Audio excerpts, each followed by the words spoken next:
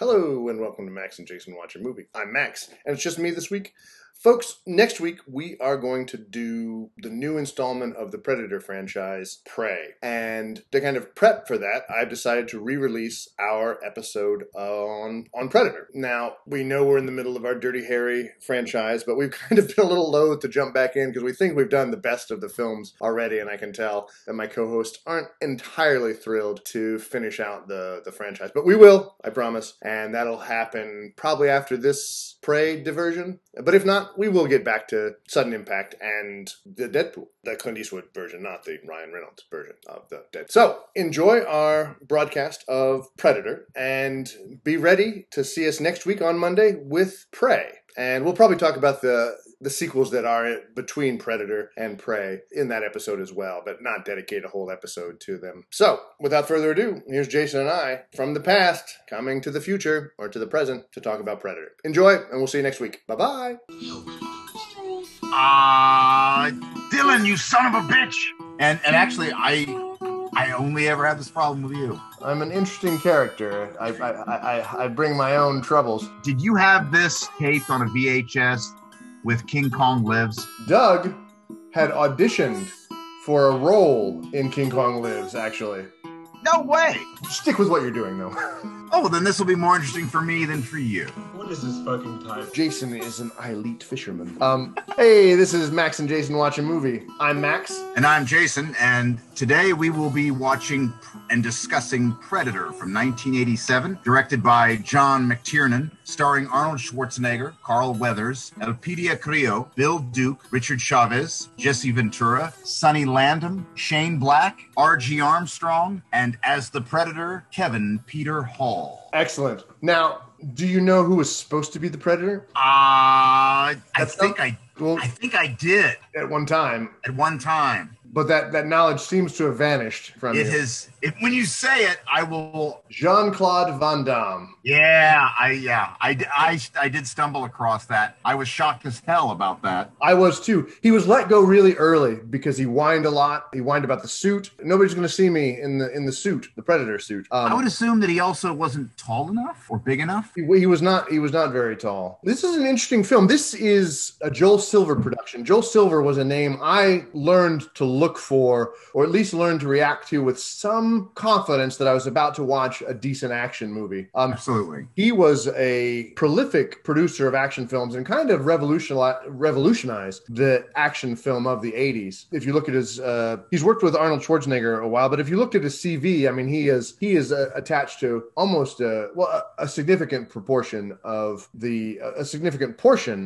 all of the good action films of the 80s. He produced Commando. He would later go on to produce the Matrix movies. He's attached to a lot of great action films. Do you know anything? What did you think when you saw Joel Silver's name? I shared your confidence because he also produced the Lethal Weapon movies, and I knew that, but also the Die Hard movie. Yes. So, I mean, he actually, for that period, as a producer, he was kind of the name in action. And I guess, unlike a lot of producers who delegate a lot of responsibility, he was a very hands-on producer. He was always important in wrangling money. He was an ideas guy in script doctoring. Right. And so he was, you just said, three key franchises of the 80s. Right. Now, he found this script for Predator, I guess, and it originally by Jim Thompson and John Thompson. And that's the final script. They get the final. But there was a script floating around where it was like 12 aliens that were going to come to Earth and hunt people. But they thought that would be a little much. So they pared it down to one. And originally in the script, it was supposed to be Arnold and this Predator having a battle through the jungle, right? But Arnold found that script actually unrealistic. You know, This is strange because this is also the guy who starred in Commando. Yeah. But he thought, no, I need to have a team of people around me, and everybody thought that was a great idea. New script was written, so they kind of settled on this idea: one Predator, a team of special forces guys against this alien, right? Right. Nobody was satisfied with that initial script, which this comes back to Joel Silver. This will bring us back to Joel Silver, who knew a scriptwriter who he thought thought could fix it. And who do you think that scriptwriter was? I don't know. You mentioned one of the franchises that he was involved in intensely. Got to be Lethal Weapon or Die Hard. It's Lethal Weapon. Shane Black. Who appears in the film? This was in part a trick and in part a nice gesture to Shane by Joel Silver. Joel wanted him to rewrite the script, and Shane said, I don't want to rewrite the script. As it happened, they were all going to Mexico to run all of the actors through a basic training, right? Yeah. And they said, hey, you've done a lot of great things for me. You did Lethal Weapon. Why don't you come down to Mexico? We're going to be there for 8 weeks before the movie starts. You can come out. You'll get a role in the movie. And he said, oh, that sounds great. Shane Black did. And he goes down, and one of those days, Silver catches him in his hotel room. Hey, take a look at the script. And Shane Black is like, and so then I was locked in a room basically to rewrite the script. He kind of downplays his rewrite. Yeah. I think more out of just kindness to the writers who were also on set every day. But he said, basically, I rewrote the script, but they used most of what the original Jim Thomas and John Thomas had done. So he doesn't pat himself on the back too much, but he does kind of joke about how he got caught in Mexico and forced to rewrite the script. So just listening to your description, and I didn't know any of that, but just listening to your description, I would assume that a lot of the dialogue between the team members was him. I think he's downplaying his involvement in the rewrite too much, because I think you're right, because the dialogue is very reminiscent of Lethal Weapon. It's very naturalistic. It's very Donner-esque. It's very polished. Shane Black came in and I think handled the dialogue and cleaned it up.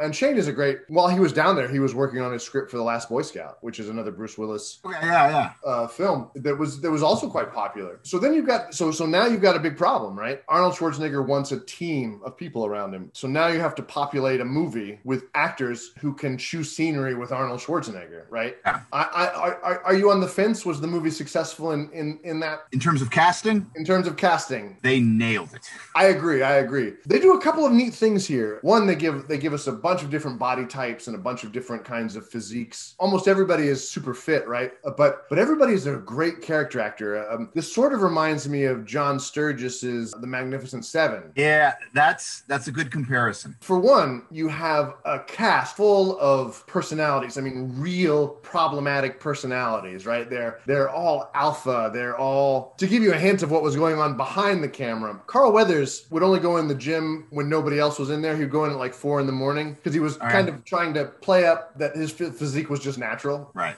So you got to pretend that this is all natural. I didn't want anybody to ever see me working out, right? There were a lot of mind games going on. Arnold Schwarzenegger was playing people like he did back on the Olympia stage. When Jesse Ventura was in his dressing room getting fitted for his costume, he saw like Arnold Schwarzenegger's measurements. Yeah. On his, he saw that Arnold Schwarzenegger's arms, his bicep measurement was an inch smaller than Jesse Ventura's, and he was like, oh, I got an idea. And so I was watching this behind the scenes making of documentary, and it's really funny because Jesse Ventura is talking about how excited he is that his arms are bigger than Arnold's. And then it cuts to Arnold, and he was like, so my plan basically worked. Arnold, if you guys don't know this, Arnold Schwarzenegger won a lot of a competition called Mr. Olympia. And one of the ways in which he did this was by playing mind games with everybody that he competed with. In one competition, he basically had Lou Ferrigno convinced that he had already lost. So by the time Lou Ferrigno gets up on stage, he's kind of deflated and dejected, and he's not very enthusiastic in his presentation, right? But Arnold Schwarzenegger was really, really into the mental game. But he'd set it up that Ventura would see this measurement, which he told costuming to make an inch shorter than it really was. Right. And so he and Jesse are working out, which everybody did religiously on this set, I guess, in Puerto Vallarta is the place where the film was filmed. And Jesse was like, I bet my arm's bigger than yours, Arnold. I was like, oh, really? Arnold says back. And Jesse throws his arm up and he's like, look at that. And and they're measuring him, and Arnold puts his arm up to be measured. And his arm is an inch or two bigger than Jesse Ventura's. And they had bet a bottle of like really expensive champagne on it. And in the documentary, he's like, yeah, so Jesse had to buy me a bottle of champagne and everybody. And he's like, my mind games work on everybody is what he says in the documentary. But he probably didn't say it like that, though. No, he said it exactly like that. Okay. Because, that was his big thing. He loved to get in people's heads. He knew how to needle people. I don't know if it's moral, but he won a lot of competitions. All right. Another trivia note, the Sonny Landham, the guy who plays Billy, they had to hire a bodyguard for him on set, not because they were worried about anybody roughing him up, but because he was a notorious troublemaker on set. set. And so the bodyguard was basically a Sonny Landham wrangler. Okay. But I don't think on this set there would have been too much of a problem because you have Carl Weathers, you have Jesse the Body Ventura, a professional wrestler. We all know that's fake, but Jesse was a Navy SEAL. Yeah. Arnold Schwarzenegger has been known to rough people up who get out of line in his presence before. So the set is full of tough guys. I just think it would have been a really interesting place to be. I don't know. I'm dominating the conversation here. Anything you want to say about this? Anything you've read? It is interesting that this film actually contains the presence of two future state governors. Almost three. Sonny Landham ran for governor in Kansas. Really? He did. He didn't succeed. It's hard to know why exactly.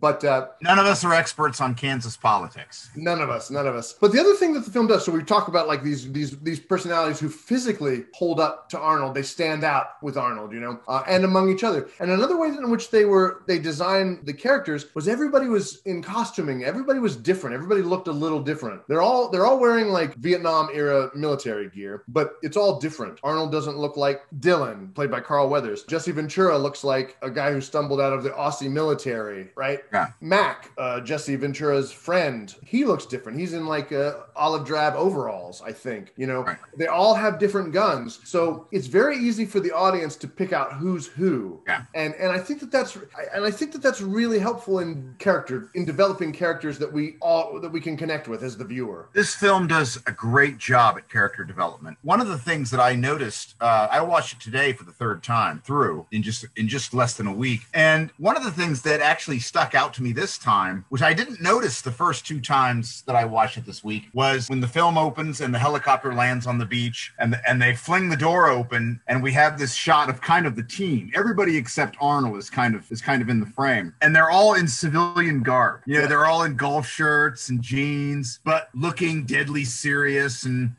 ready to find out what's going on. Yes, the movie does a great job in the ways that you're talking about in terms of the different weapons they have, their physicality, just kind of visually how we can tell how they're different from each other. Hawkins, played by Shane Black, has big like Coke bottle glasses. Yeah, they get steamed up in the jungle and this kind of thing. I really love how the movie did that and how the movie was willing to spend the time to kind of introduce us to this team of commandos. Well, I think that design, if I had to say anything about the film that would kind of hint at why it is what it is, I would say it again and again. Design.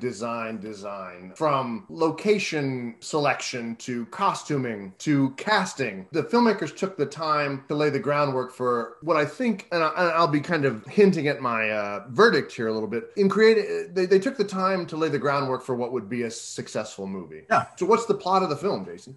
The basic plot of the film, which kind of in watching it and reflecting on it, if one were to watch the film without any spoilers, without any kind of just basic understanding of what the Predator is and all of that mythology, if one came into this movie cold, one might be confused by the opening scene for about 40 minutes or so. Yeah. Because the film begins with an alien spacecraft coming out of space and coming towards Earth, which, by the way, I've watched it enough now this week to suggest that the opening shot was borrowed by George Lucas for the beginning of The Phantom Menace. Oh. Yes or no? Am I right? It might have been, but I was thinking that a lot of the opening shot, I'm going to say that you're right. I'm going to, for the sake of argument, because I haven't watched Phantom Menace for a while, but I think, folks, Jason knows his Star Wars. I don't know if he's quite the Star Wars authority that I am. We may have to have that contest someday. Right. But I noticed like hints of John Carpenter's Alien. I mean, The Thing. I noticed Alien. I noticed Aliens in that opening credits. This is very much a film. It's not quite a pastiche of things we've seen before, but it is certainly taking elements of films that we've seen before and tweaking them in new ways, I think, for 1987. Go ahead. Sorry, maybe I've gone off track.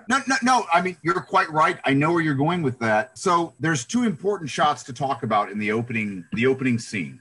First we see the stars, and the stars all kind of blend together, and then this craft kind of appears out of the the stars and comes into the frame of the camera and kind of flies past us. Yes. That's the shot that I would say is from the Phantom Menace. Okay. Then we see the ship going towards Earth, which is at I believe, the top of the frame. Yep. And we see something come out of the ship and head earthward. And I think that's what you're talking about in terms of being more kind of alien-like, or right? But not only that, but like there's a couple musical cues. The font that says Predator in the field of space. Yes. All of that reminded me of Aliens, James Cameron's great film. I would agree with that, which was only a year earlier. There will be a savior from the production of Aliens that comes in and rescues this movie. And I'll tell that story later, but yeah, it's important. It's an important connection. Anyway, go on. Yeah, so I mean, we see something come to Earth, and then that's the end of it. That's the end of it. For a while, that's the only reference that there's an alien spacecraft came by Earth, something was ejected or delivered to Earth, and then we immediately cut to the military story. Yes. So from there, it is a standard kind of 1987 action film, but the establishing shots are crucial, and a lot of stuff that happens in this scene is crucial for establishing I think the key relationship in the film. Yeah. I think the opening scene is glorious. Jason's already alluded to it. When the team arrives in, I'm going to guess it's like on the edge of Colombia. Yeah, I've read Central America was what they were going for. Not Mexico. No. But those Central American countries, south of Mexico, north of the South American continent proper. Yeah. Yes. We don't know what they're there for yet, but they fly in on a Huey helicopter, and every one of them, even here, has personality. They're all dressed a little different. Yes. And it's really cool. They look like an elite military unit. Now, over the years, I've kind of tweaked my interpretation of this team. Okay. I don't think so. This is what I have to do to make the film work without me asking a lot of questions. I think they're contractors. What I've decided they are is contractors. They're not really part of the military anymore. They're people hired by the military, because there's a key scene that is coming up where Arnold bucks a little bit at having an attached person to his team. Yes. And he sort of Arnold behaves like he can pick and choose his missions, which in the military you couldn't do. Yeah. So for me, I think that they just call him Major because that was probably what he was when he routed out of the military. And now he leads 6 guys. I think he's a contractor. Yeah. That's what I want him to be, to make the film not be stupid in this regard. Well, to be more realistic. So what you're alluding to did not bother me, but until you just brought it up just now, and you're absolutely right, because it is very clear that Dutch it has an amazing ability to decide what his team's going to do, when they're going to risk their necks, and what they're going to risk it for. Yeah. Because his friend Dylan, played by Carl Weathers, in their first conversation, he asks him why he didn't take the Libya job. Yeah. And Dutch, again played by Schwarzenegger, replies that they're a rescue team. They don't engage in assassination. Oh, come on, forget about my time, man. I heard about that little job you pulled off in Berlin. Very nice, Dutch. Good old days. Yeah, like the good old days. Then how come you passed on Libya, huh? Oh, that wasn't my style. You got no style, Dutch. You know that. Come on. Why'd you pass? We're a rescue team, not assassins. So we're a rescue team. Now, if he's in the military, if he's within a real chain of command and he's a special ops guy, he doesn't get to say that to anybody. They say, today you're assassins, and that's what he would have to go do. So I think that he's out of that chain of command. He's a contractor, which they don't explain very well. This is a great scene. Dutch and his team have been brought in because some diplomats have been shot down in Central America somewhere, right? And Dutch has been brought in to save the guy. And this is where, what's his name? Great character actor. Archie Armstrong plays a General Phillips. Yep. And he's like, this is where they're at, Dutch. And Dutch's antennae are already up because he says, does this cabinet minister always travel on the wrong side of the border? There must have been something wrong with their radar, right? Do you notice that General Phillips winks at some point?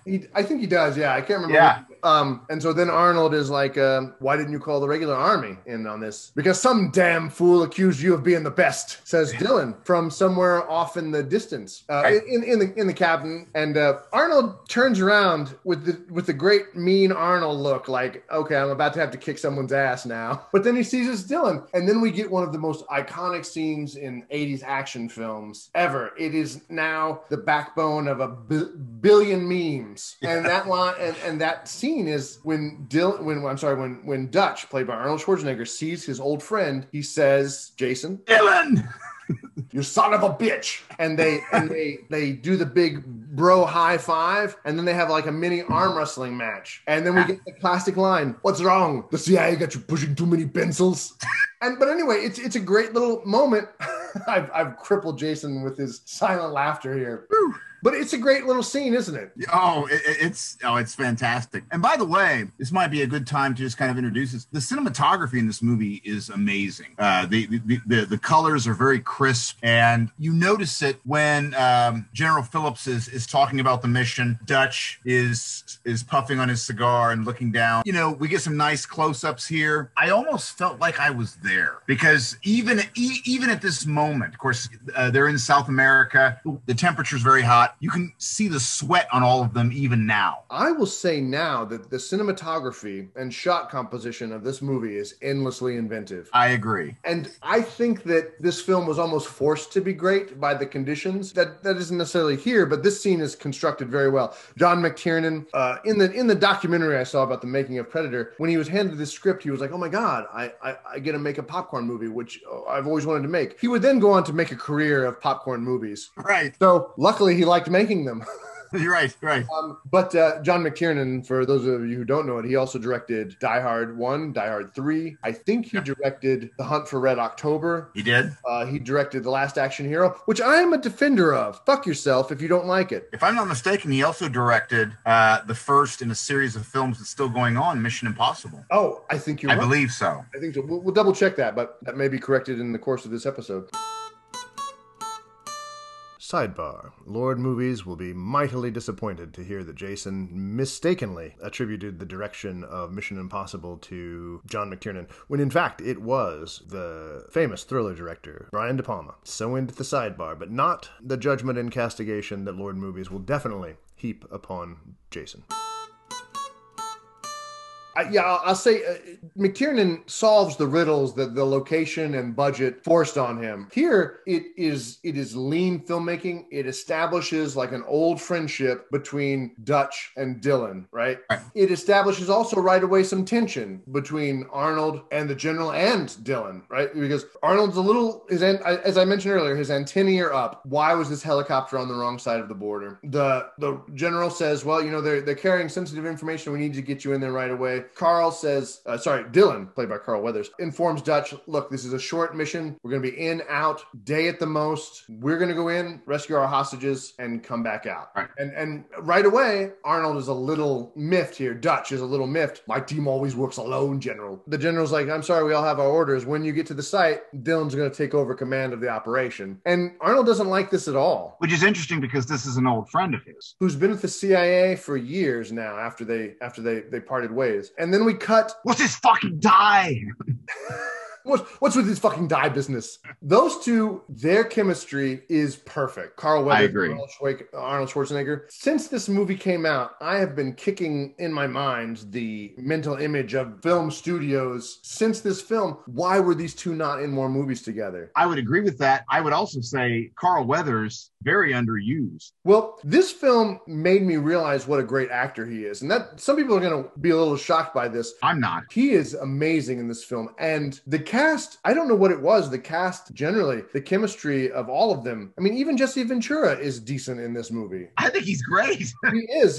He's a terrible actor in every other thing I've ever seen him in. Yeah. But he does well here. There was something about this cast and crew and this location, this script. Everybody seems to be firing on all cylinders. cylinders and really, really working well together. But I mean, I'll say this right now. I think this is some of Arnold Schwarzenegger's best acting. I agree with you. His presence in this movie is solid throughout. Yes. And that's something that I was very conscious of every time I watched it. I felt he commanded every scene that he was in, and I liked him in every scene that he was in. And this is where, I mean, this is going to come up at some point. People like to make fun of Arnold Schwarzenegger as an actor, and that's not right. And I think that the reason people make fun of him or question his acting ability is because of his accent. Yes, yes. I don't think that that's fair. You have to look beyond your own delivery of the English language, and you need to actually see if this actor or this character is actually emoting correctly or commanding a scene. And Arnold Schwarzenegger, even in subtle moments, is really, really good in this movie. He's able to express his relationship with all the different characters throughout the film and really commands the screen very effectively. Well, this is true. But not only that, Arnold Schwarzenegger in this film, and this is one of the few films I think where we get to see Arnold go kind of navigate an arc of different emotions throughout the film. Yes. How many films have you seen a character Arnold play be scared in?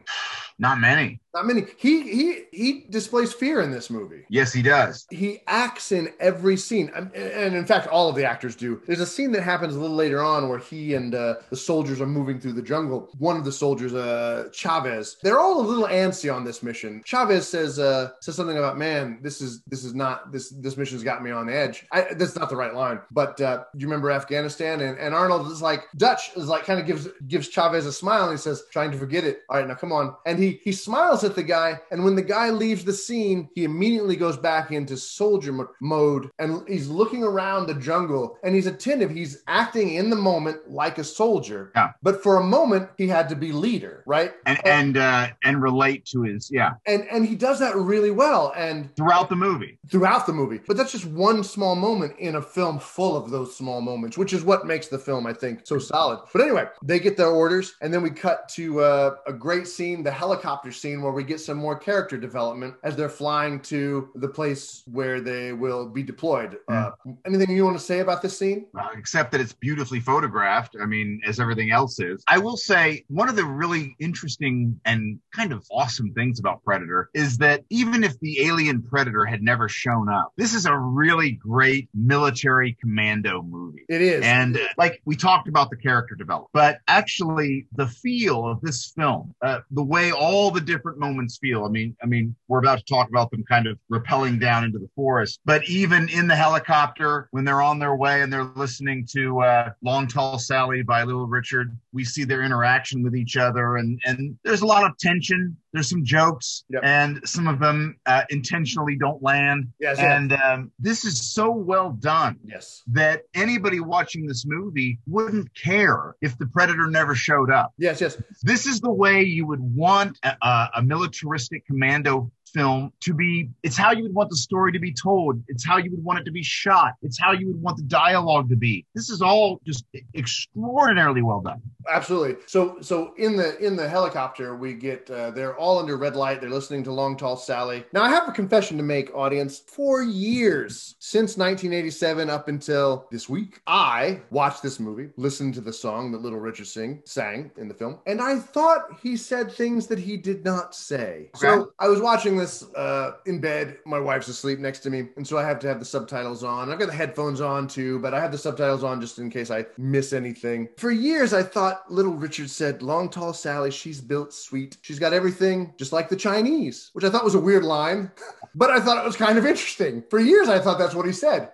In the subtitles, it everything said, Uncle John needs. Everything Uncle John needs. And I have to confess, a little disappointed in Little Richard at that point. But anyway, sometimes the songs don't say what you think they say, listeners. But we get some character development. Billy, played by Sonny Landham, is a Native American, very stoic, very stereotypical. He has a little friend named Hawkins. Hawkins is always trying to get him to laugh with these really bawdy jokes, which I won't repeat here because my daughter might listen to this thing. And I mean, she's seen the movie movie 100 times, but I can't say the jokes knowing that she's going to listen to me say them. When did your son see this film, Jason? Last week. How old is your son? 13. Okay. Jason is a vastly better parent than I am. My daughter saw this movie a lot sooner than 13. But in my defense, is my sister's favorite movie since she was the age of 6. Send your hate mail to my father. But these body awful jokes, and they're not very funny. But we get like all these great actors chewing through scenery, and we get like a lot of great moments between Arnold Schwarzenegger and Carl Weathers, don't we, in these scenes? Oh, absolutely. And Carl Weathers is trying to insinuate himself into this team that he doesn't have a part of, really. Yeah. He's showing he shows this lighter to one of the commandos in the helicopter, and he's like, I got Dutch and I were north of Hue in 67. Now, I recommended everybody after this podcast, obviously, and after you've sent fan mail to us, look up the Battle of Hue. Dutch, this scene indicates, and I didn't know it until this year, really, this scene indicates that Dutch and Dylan have been in some shit. Yeah. Hue was a turning point in the Vietnam War, not so much for the American war effort, but for the American public back home, because it's after the Battle of Hue that I think it was Mike Wallace says on live TV. No. Lois Lane. Yeah, it must have been Lois Lane. No, Walter Cronkite. Walter Cronkite basically says nothing is going like the generals are telling us. It's now the war is unwinnable. There it is. That came as a big shock to America, but a lot of his position on that was because of the Battle of Hue. But I thought this was a great character moment that probably only our parents noticed when they saw that. Yeah, they learned that they're not going to have backup on this mission. Once they go over the border, they're on their own. More grist for the anxiety mill of this team, and there's a great little moment where that kind of really kicks off the opening chapter of the film, which I call in my head I've been calling the G.I. Joe chapter. I think there are 3 chapters in the film. Yes. There are no visual chapters in the film. It's jungle visually throughout. Yeah. But the 3 chapters of the film are G.I. Joe chapter, horror chapter, sci-fi chapter. Do you think that's fair? And there's a little there's a little spursing of the sci-fi. There's a little sprinkling of the sci-fi chapter throughout, but the sci-fi theme throughout. But it really kicks off in the second and third chapter. But they don't know what they're facing in the second chapter. You're quite right. The first part of the film, and actually coincidentally, news has come out that there's going to be a G.I. Joe television show, but that was just announced this week as we watched this and are recording this. But when I watched this movie, there were many parts of this film where I actually thought, okay, this would be a great episode for a G.I. Joe television show that just wanted to tell a small commando story. Yes. There was a comic in the 80s that was separate from the main G.I. Joe title called G.I. Joe Special Missions, in which there were very serious military stories that were told that included the G.I. Joe characters. Sometimes they would fight Cobra, sometimes they wouldn't. This movie does a grand job of demonstrating what a really terrific, serious G.I. Joe television episode or even movie would look like if it was done in a very realistic, well-written way. Yes, I agree. I've said for years in my head that if anybody wanted to see how to make a great G.I. Joe movie, watch the first act of Predator. Yes. And what I think happened with the G.I. Joe films is that the directors and writers, the films that came out, watched this act and then threw all of their notes in the trash and then made the garbage that they ended up making. This is a very fun, very 80s military movie in the first act. Yeah. And there's another character in this movie in addition to the commandos and the Predator, and that is this jungle that they move through. Yes. And this is one of the other riddles that John McTiernan had to solve. John McTiernan, a cinematographer, had to solve is how do you make these shots interesting? Because there's no horizon in a jungle. Right. And one of the ways in which they did that was they would have people move through the shots in complex ways, and they would use like focus. Sometimes they would focus on a near character, a character near to the frame, and then that character would maybe be delivering dialogue, and then when the second character in the scene would be delivering dialogue, they would focus in on that character, and they would create depth in a lot of interesting ways because 4 or 5 feet and you've got and you have no horizon. There are only a couple of big horizon shots in the film, and one of them is when our heroes, just as they're entering the second act of the film, enter into a valley, and we get kind of an open area where they can kind of see them go into the valley, and then there's maybe a shot when in a series of waterfalls that we'll see, but even that's not a big, wide, big sky shot. But Right. the other riddle that they had to solve was the fact that it's all hills. Like there was no level ground, and somehow McTiernan had to solve these problems. He was a little disappointed in Puerto Vallarta as well, because he didn't really understand jungles before he got to one, and he thought a jungle is full of deciduous trees, and they're always kind of losing leaves and growing new ones. So there were a lot of brown leaves on the ground that he thought made it look like not a real jungle. But of course, he's in a real jungle. I mean, he had to do what he had to do in this film, but he was worried that it didn't look like a jungle enough. He was wrong about that.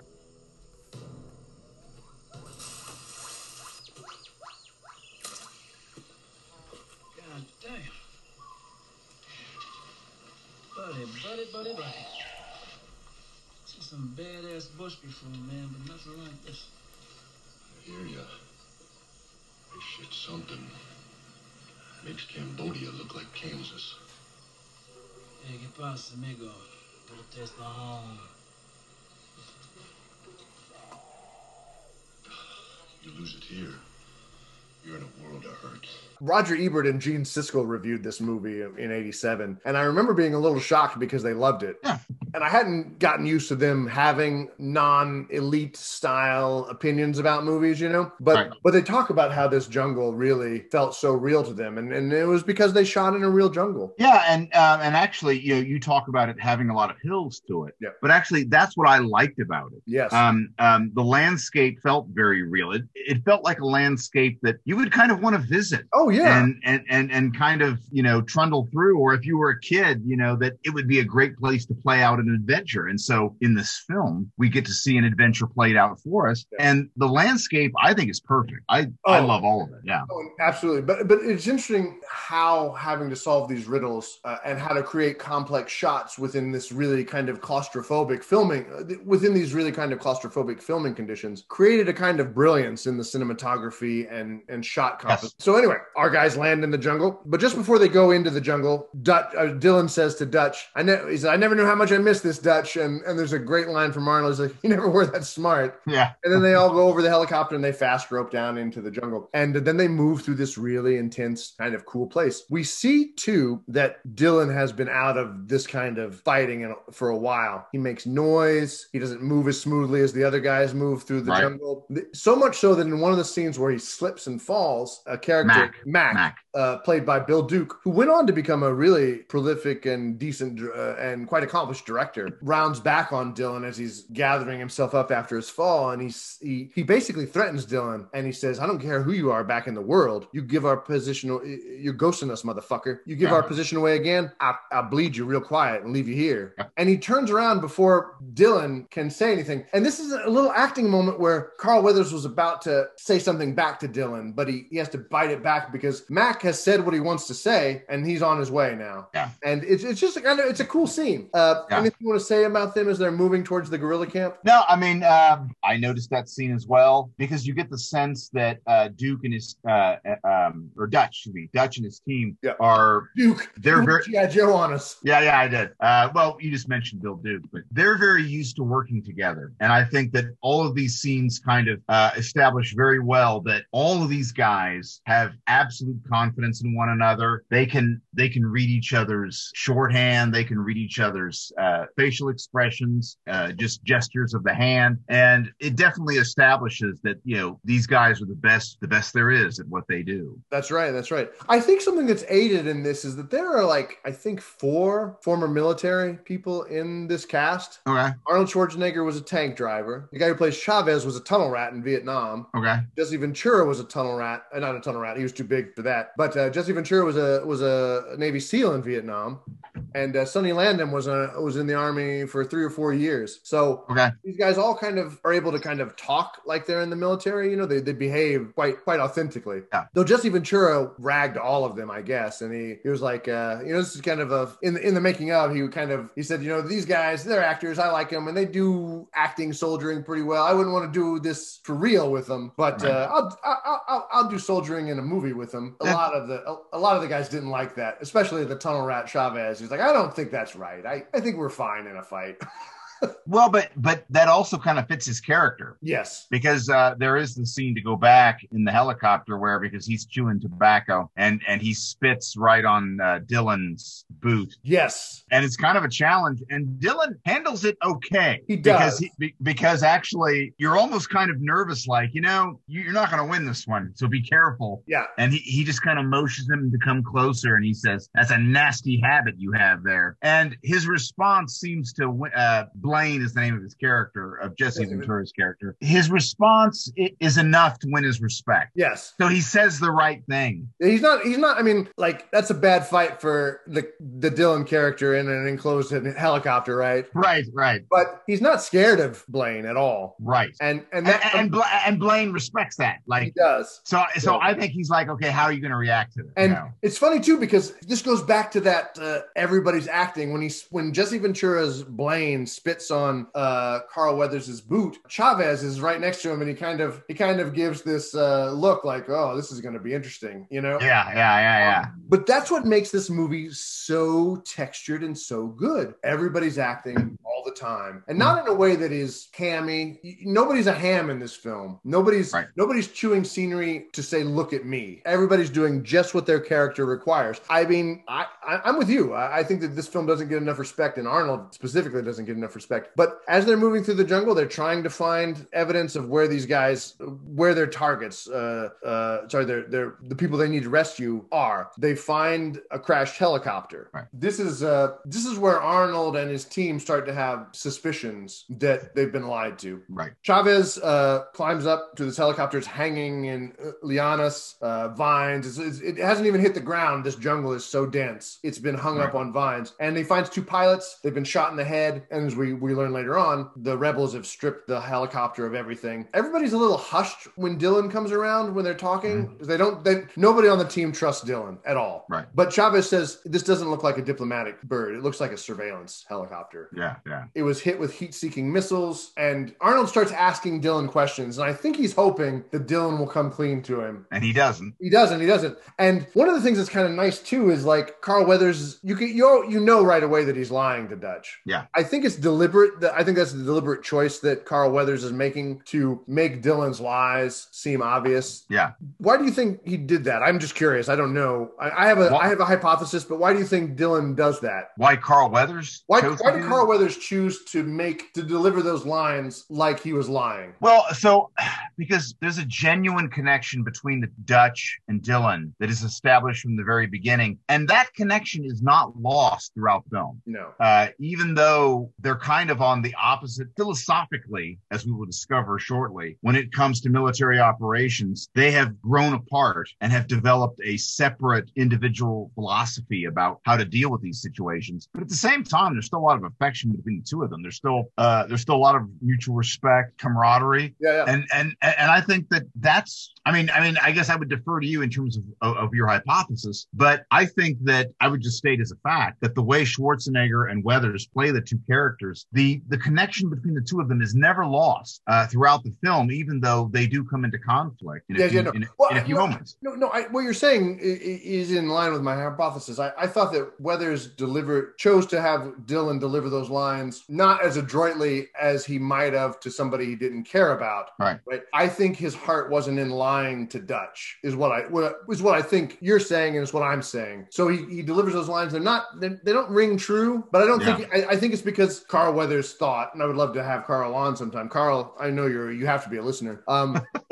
I wonder if Carl didn't say Dylan wouldn't want to lie to him so his lies wouldn't seem authentic. I mean, when you see Dylan in this movie, you get the sense that he's a very accomplished CIA agent. He's running an operation down here. I mean, he's a capable guy. But so they find the helicopter, and so now the tension is ramped up because the danger is very real. All of the soldiers know it, and then they start moving through the jungle. But let me back up a little bit. We learn from Billy, their point man, their tracker, that the hostages were taken flying north. Right. And he says something else, Major. There's 6 men wearing Army issue boots that follow them. Right. And this is the second lie that Dylan gives Dutch. And he says, what's that about? And he's like, I don't know. Probably just more rebels. You know, they operate in this area all the time. Yeah. And then they move on. And this is more jungle scenes. They move through the jungle. Very G.I. Joe. Like I said, folks making this series, this G.I. Joe series, Jason referenced, watch this movie. Right. And very shortly after that, we find out what happened to at least a few of those people wearing the U.S. issue boots. Folks, my dad let my sister watch this movie when she was 6. And this scene comes up. Billy moves through the jungle. He hears something. He's moving through the jungle. Watching them film with subtitles, I realized that one of the things that he hears is the predator chattering. It says predator chattering in the background. Yeah. But he's moving this foliage around, and he moves the foliage, and he comes face to face with like 3 or 4 guys skinned. They have no skins, audience. He's horrified, as they all are. We are horrified. We are horrified. It's pretty. It's not pleasant to watch, and it looks pretty good. It does. It does look pretty good. And what happened here? They find some dog tags in a pile of intestines. My dad let my sister watch this movie when she was 6. I think you already said. Yes.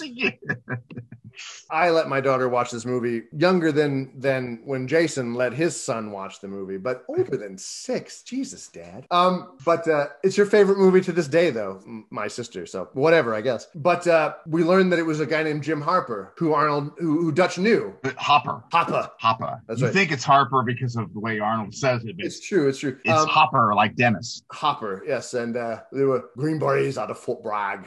What were they doing here? And here the tension starts to rise between Arnold and Dylan. And this is brilliantly acted between Dutch and Dylan. Dylan says, I don't know. I mean, nobody told me there was an operation in this area. And Arnold is mad because he knows Dylan just lied to him. He knows his friend just lied to him. And Arnold is, I mean, I wish I could, I can't sing Arnold's praises enough in the scene because he gets really mad and he says, well, somebody sent them. And the look on his face is like, why the fuck did you just lie to me? Yeah. And he's like, then he has a really cool talk with Billy, their tracker, played really well by Sonny Landham, because Arnold has a lot of respect for Jim Hopper. Yeah.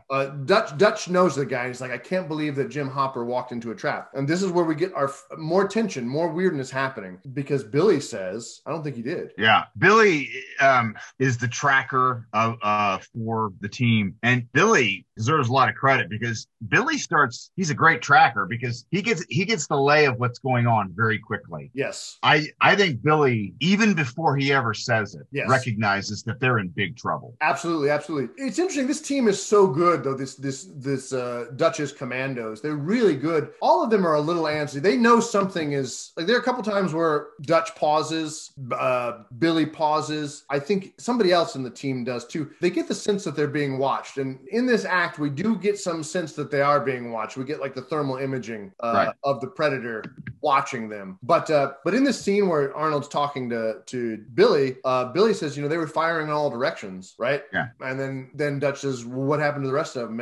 And this is one of the great lines. Oh no, Major, they didn't leave here. Yeah. Hell, it's like they just disappeared. And that's when Arnold basically gives the order for really strict discipline. Nobody gets out of each other's sight. Everybody's within 5 meters, and they move through the jungle until they come upon the rebel camp. And like I said, like you said earlier, rather, this act is all pretty much, with the exception of the little bits of tension with what's going on the periphery with Hopper, right?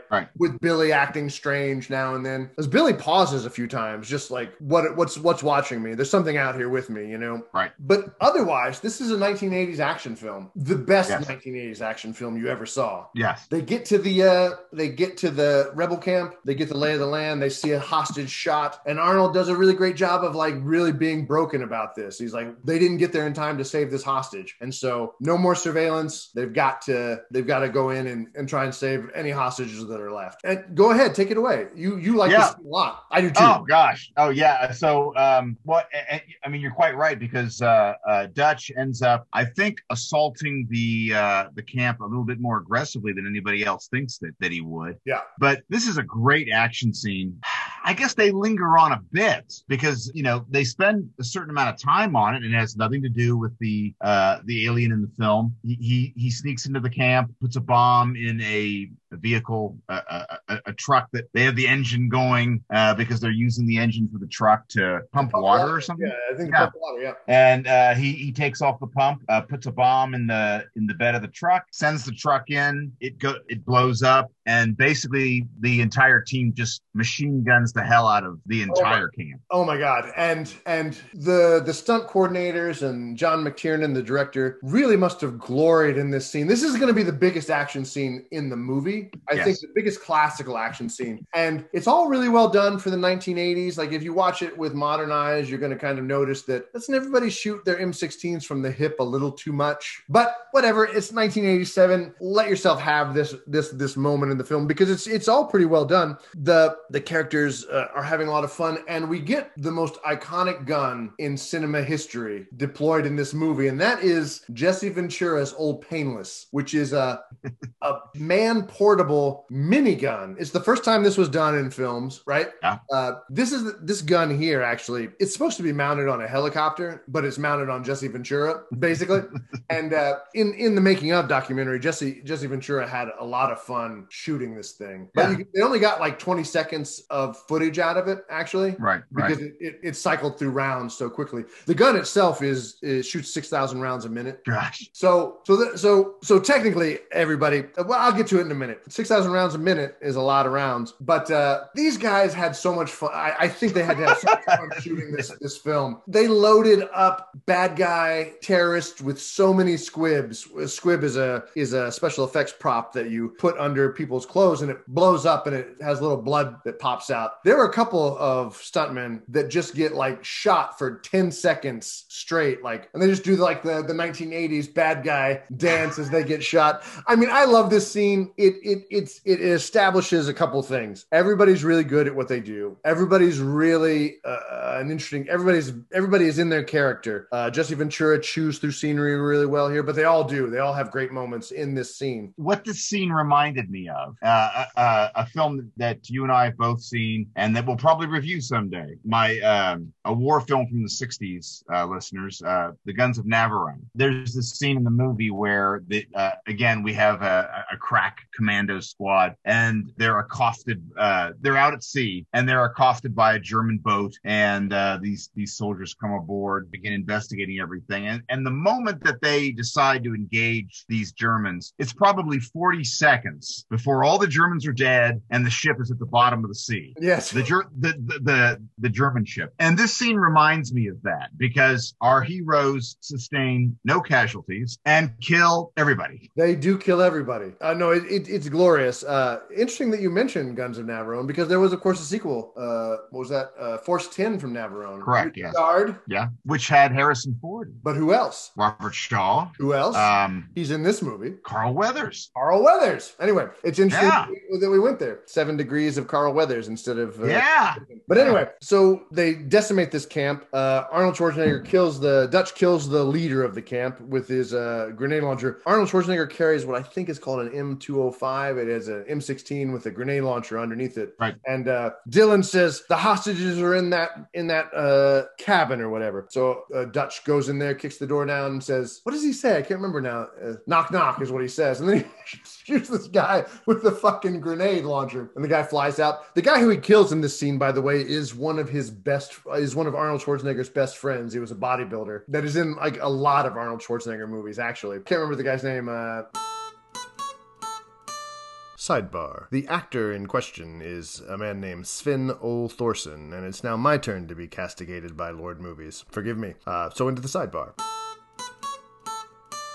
Here in this scene, at the end of this scene, all of Dylan's lies unravel. Yeah. Arnold is getting a brief from Mac. He says, "Hey, something very big was about to go down here. Nobody was a diplomat. The guy who he killed was a CIA operative. The other guys we killed, all Russian military advisors." Yeah. And so now Arnold knows that something's up. And then he's waiting around in the place where he's... after he kills the leader, or the Russian advisor, he also knocks out a gorilla, whose name we don't know yet. But she's sneaking up on him, but she makes the mistake mistake of not having her gun cocked and ready, and he clubs her with the gun. And it's Anna. She'll be one of the characters in the film that follows us the rest of the way. Carl Weathers comes in. Dylan comes in, I mean to say, and he's excited. He is so excited. He's going through the papers, and we get the first scene that is better than any 80s film had any right to expect. The argument between Arnold and Dylan. Yes. My God, I think this is what you're looking for.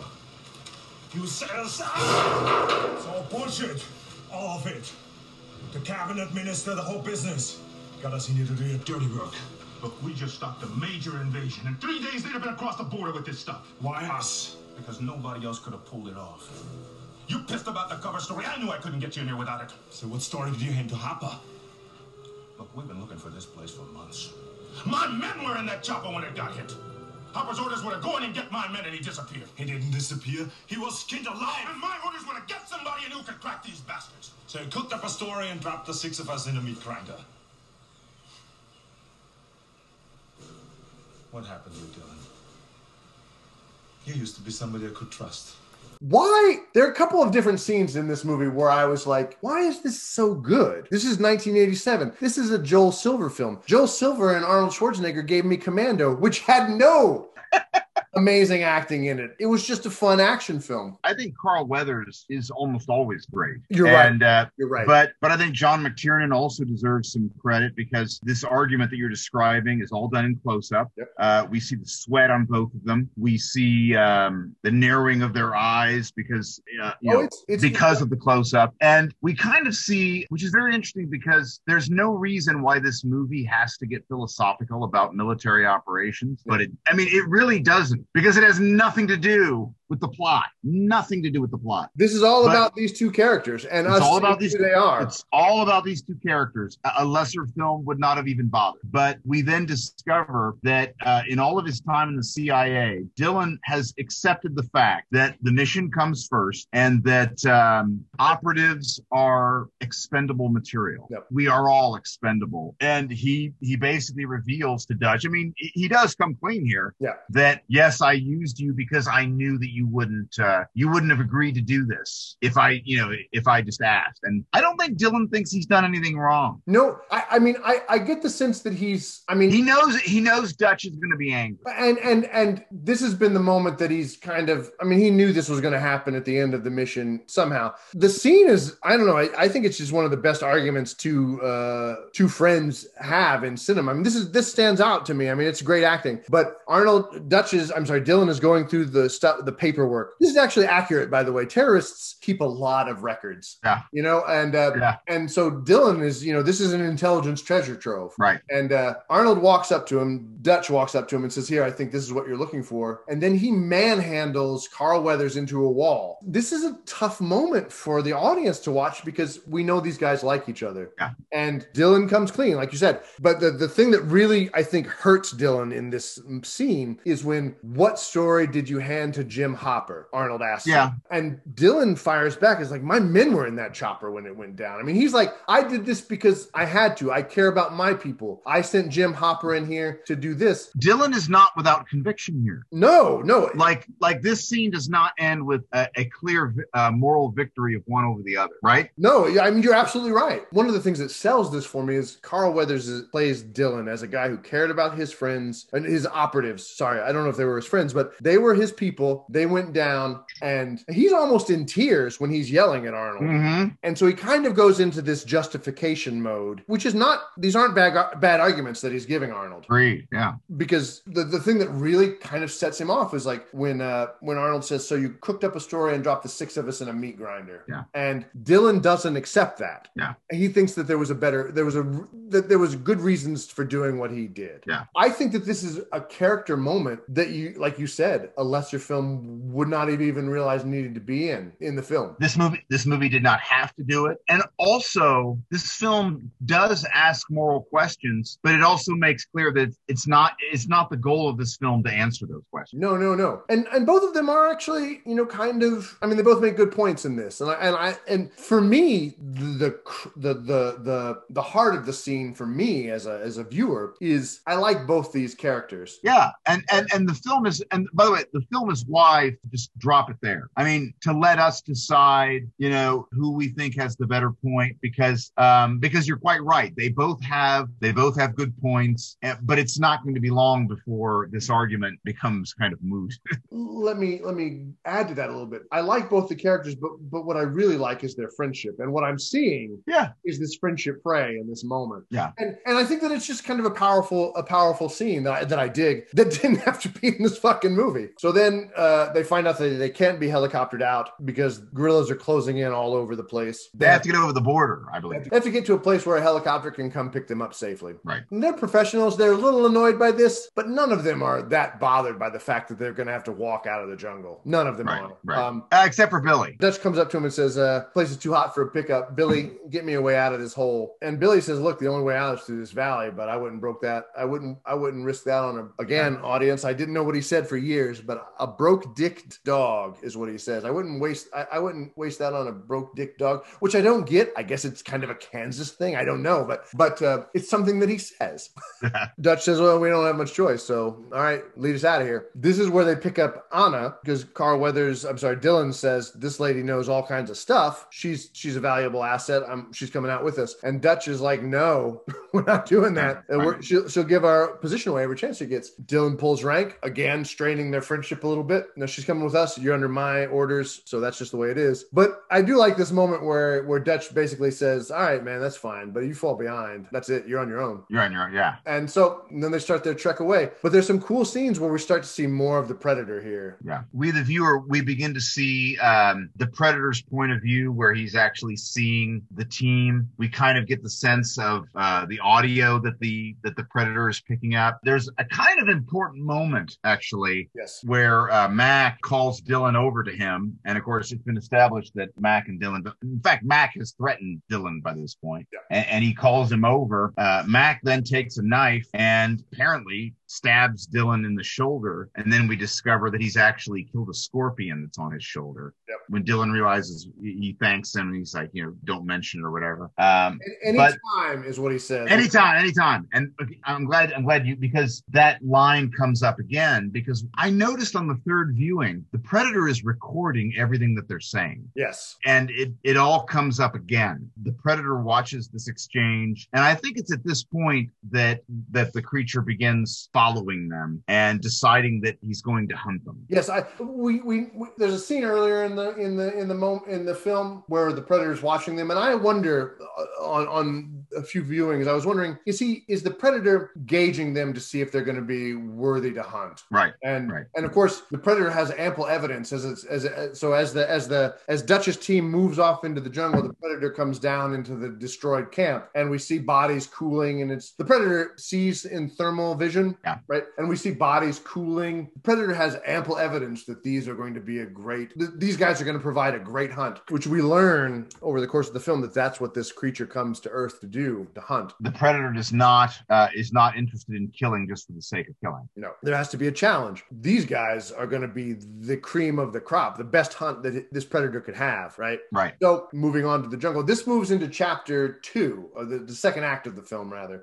The horror part. Is that fair to you? Is that fair to say that this is the horror chapter? I think so, because this is the part where everything falls apart. Up to this point in the film, our heroes have been extraordinarily confident in everything that they've done. We just saw them dispatch an entire a platoon of enemy soldiers without losing a man. And not just confident. I want to add an element to this. They've been extraordinarily competent as well. Competent and confident. But then suddenly, in this section of the film, Billy is the first one who discovers that they're being watched. Yes. And they're being watched by somebody that he really intuits very quickly that he doesn't understand, that this creature's out of their league. I think that he understands that that's what happened to the soldiers that they found that were skinned. And from here on out, not from here on out, but from this middle act of the film, we see our heroes go from supremely dominant warriors to sitting ducks. Oh yeah, they don't know that they've stepped into a different confrontation. Yeah. But you're right. Billy is the one who notices first. Yeah. And I think it's just probably a lifetime of being in the woods. I mean, I get the sense, and again, this all goes back to character design and acting. I get the sense that Billy is the premier woodsman. You know, he knows when things are different in the woods. He knows when there's silences that there shouldn't be in the woods. There's a scene where they're going down to the valley and everything's moving along pretty well. Oh, prior to this though, I want to back up. Anna is exactly the trouble that Dutch said she was going to be. She's going to try and escape, and if she gets a chance, she would have revealed their position to her comrades. Right. And so, but anyway, she almost escapes from Dylan early, but Chavez stops her. And he stops her. She's running off after she gets away from Dylan. He says, "I'm going to keep her on a shorter leash, agent man." And then Dylan, tries to act tough because he's embarrassed. Try it again. I want you to. Yeah, and he looks up to Chavez to make sure that he's saying the right things. I mean, he also wants to be accepted by these people because he used to be these people. Right. I think eventually he is accepted by them. Do you think that's right? No, I do think that's right, but that's because of the circumstances that they're in, and he is able to I think finally. Well, I mean, it's jumping ahead a bit, but he does say that maybe a bit of you is rubbed off on me. Yeah. And we'll get to that, but yeah. But you think I'm on the right track here? Yeah. We'll revisit it later if you're in doubt. But anyway, nobody ever really doubts my wisdom. But Anna is exactly the trouble that everybody predicted. Billy is leading them away, and he gets ahead of them. He's their point man. He's their scout, and he freezes in the middle of a clearing. And we get it. We get a little combination because Dutch notices immediately that there's something wrong because Billy's just kind of standing out in the open. He does the hand signal, which I I've always thought, okay, Arnold, your arms are huge. That's fine. But Arnold basically does like a single biceps pose. Like I used to be kind of into bodybuilding audience, and I totally get what Arnold was doing because I used to like when people would ask me for the time, I would like flex as I would give the time. Anyway, that's an aside. But Arnold kind of tells everybody to kind of find a place to hide, to get out of sight and be quiet. And he moves up and he says, "What's going on?" to Mac. Mac seems to me to be like that sergeant that is crucial to any operation being successful. Right? He's a guy who the commander, the officer, looks to a lot. And he basically says, "What's going on?" He's like, "I know." Mac has noticed Billy's strange behavior ever since they left the camp. He's been acting squirrely today. I don't know. It's that nose of his. He doesn't know what's got Billy being squirrely, but everybody trusts Billy, right? And then Billy is in the clearing and he's rubbing, he's touching this totem or this necklace, this charm on his neck that I assume has something to do with his Native American culture, right? There's some kind of totemic protection. Dutch comes up to him and says, "What's going on?" And he's like, "Okay."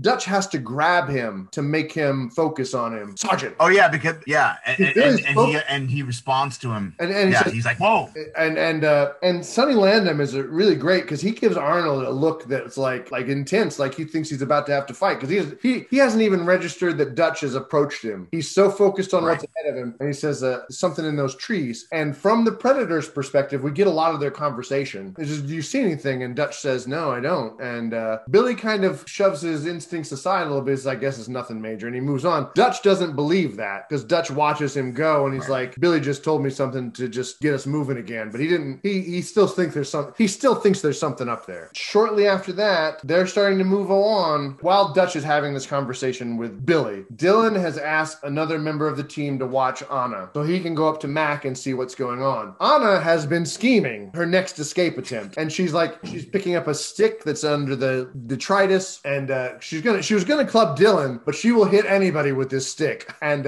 poor Chavez comes up, and Chavez is trying to be nice. They're trying to let the prisoner know that they're not going to hurt her, and he kind of gives her a smile, and she gives him the sweetest smile before she smacks him upside the head with this stout bit of jungle wood, and then she bolts. And this is the beginning of the end. Hawkins chases her, stops her, and of course his Coke bottle glasses are all steamed up. And but then something happens from the perspective of Anna and kind of from the perspective of us. Yes. It seems that the jungle comes alive. Yes. And grabs Hawkins and drags him away. And the reason I say that it seems that the jungle comes alive is because we, the viewer, have already seen this, but this is the first time everybody else on the team or anybody everybody on the team has seen it, where the Predator can cloak himself. He has kind of a cloaking device. If you're looking right at him, you can see a shimmery kind of aura about him, but otherwise you see through him, and you see the jungle. Yeah. And he takes Hawkins and drags him away, and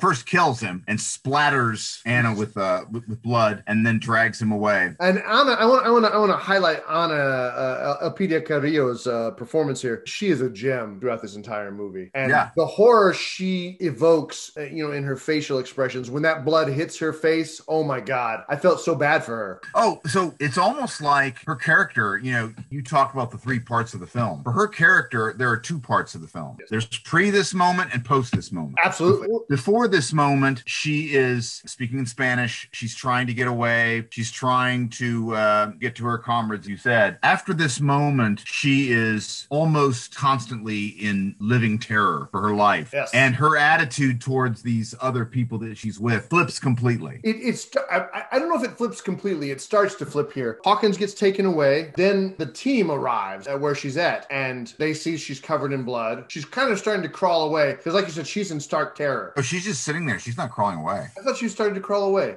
She's just sitting against the tree, just kind of trembling. Yeah. But she's quite terrified, and they're like, "What happened to Hawkins?" And because he's not there. I'll do a pre-sidebar so I don't have to cut this in later. Apparently, Shane Black's mother always, when she saw this in the theater, she got up and left in this moment because she didn't want to see her son get killed, and she didn't come back in until the entire scene of his death and demise was, and that's not quite over yet. But so I guess she fast forwards through this too. So anyway, you can moms are gonna mom, right? But Chavez goes and looks for Hawkins, and he finds what looks like a pile of intestines. Simultaneously, Dylan and Dutch are questioning Anna, right? Right. And Dutch is he doesn't quite know what's going on. Dylan thinks maybe Anna did something to Hawkins, right? Right. Which would say a lot about her capabilities because it looks like she's just gutted a pig or something, you know what I mean? She's covered in blood. But Elpidia Carrillo is navigating this scene like a person who is in fear for her life, not just of what just happened, but her eyes, when the camera focuses on her eyes are darting back and forth from Dutch, later on to Chavez, to Dylan, because she is very much worried, I think, in that moment that she might be killed by these people too. Yeah. And so that's why I don't think that her perspective on them changes very right then. But I just thought, wow, because she's a gorilla. They think maybe she had something to do with what happened to one of their men, their team, Hawkins. And I just think that she knows how her people would react to this. Yeah, no, I agree with that. I mean, when I said that her perspective shifted, she was no longer trying to get away from them at that time. No. This is another moment where the film is visually inventive. The film focuses on Arnold as he's examining Anna, and Hawkins comes back in and comes back through the foliage and says, "Major, I think you better see this." And that's very interesting that Hawkins would come back when Hawkins was just killed. Not Ramirez. Chavez. Sorry. Yeah. I'm thinking of an alternate version of this movie where zombie Hawkins comes back. "Major, look what happened to me." But anyway, Chavez comes back and says, "Major, I think you need to look at this." And I will leave all this in, by the way. He says, "Is it?" And Dutch says, "Is it Hawkins?" And Chavez says, "I don't know." In this scene, it's a tight close up of Arnold, and in the background is Chavez blurred because he's not in focus, right?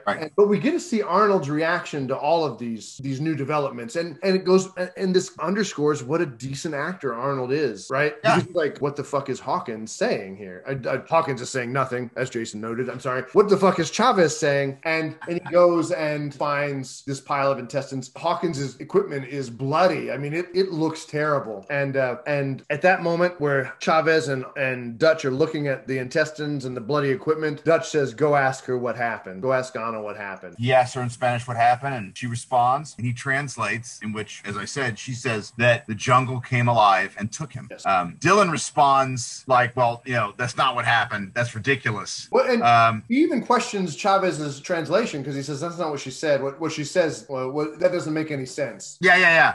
But then Dutch points out that why didn't they take his radio and his gear? Why didn't she run away? Yes. He reads what happens in a very logical way that that none of this makes any sense. If she killed him, then she would have continued on her way. Or if somebody else. I'm sorry, say that again. Yeah, or if somebody somebody else had killed him, they would have taken his gear. They wouldn't have just left it there. Yes.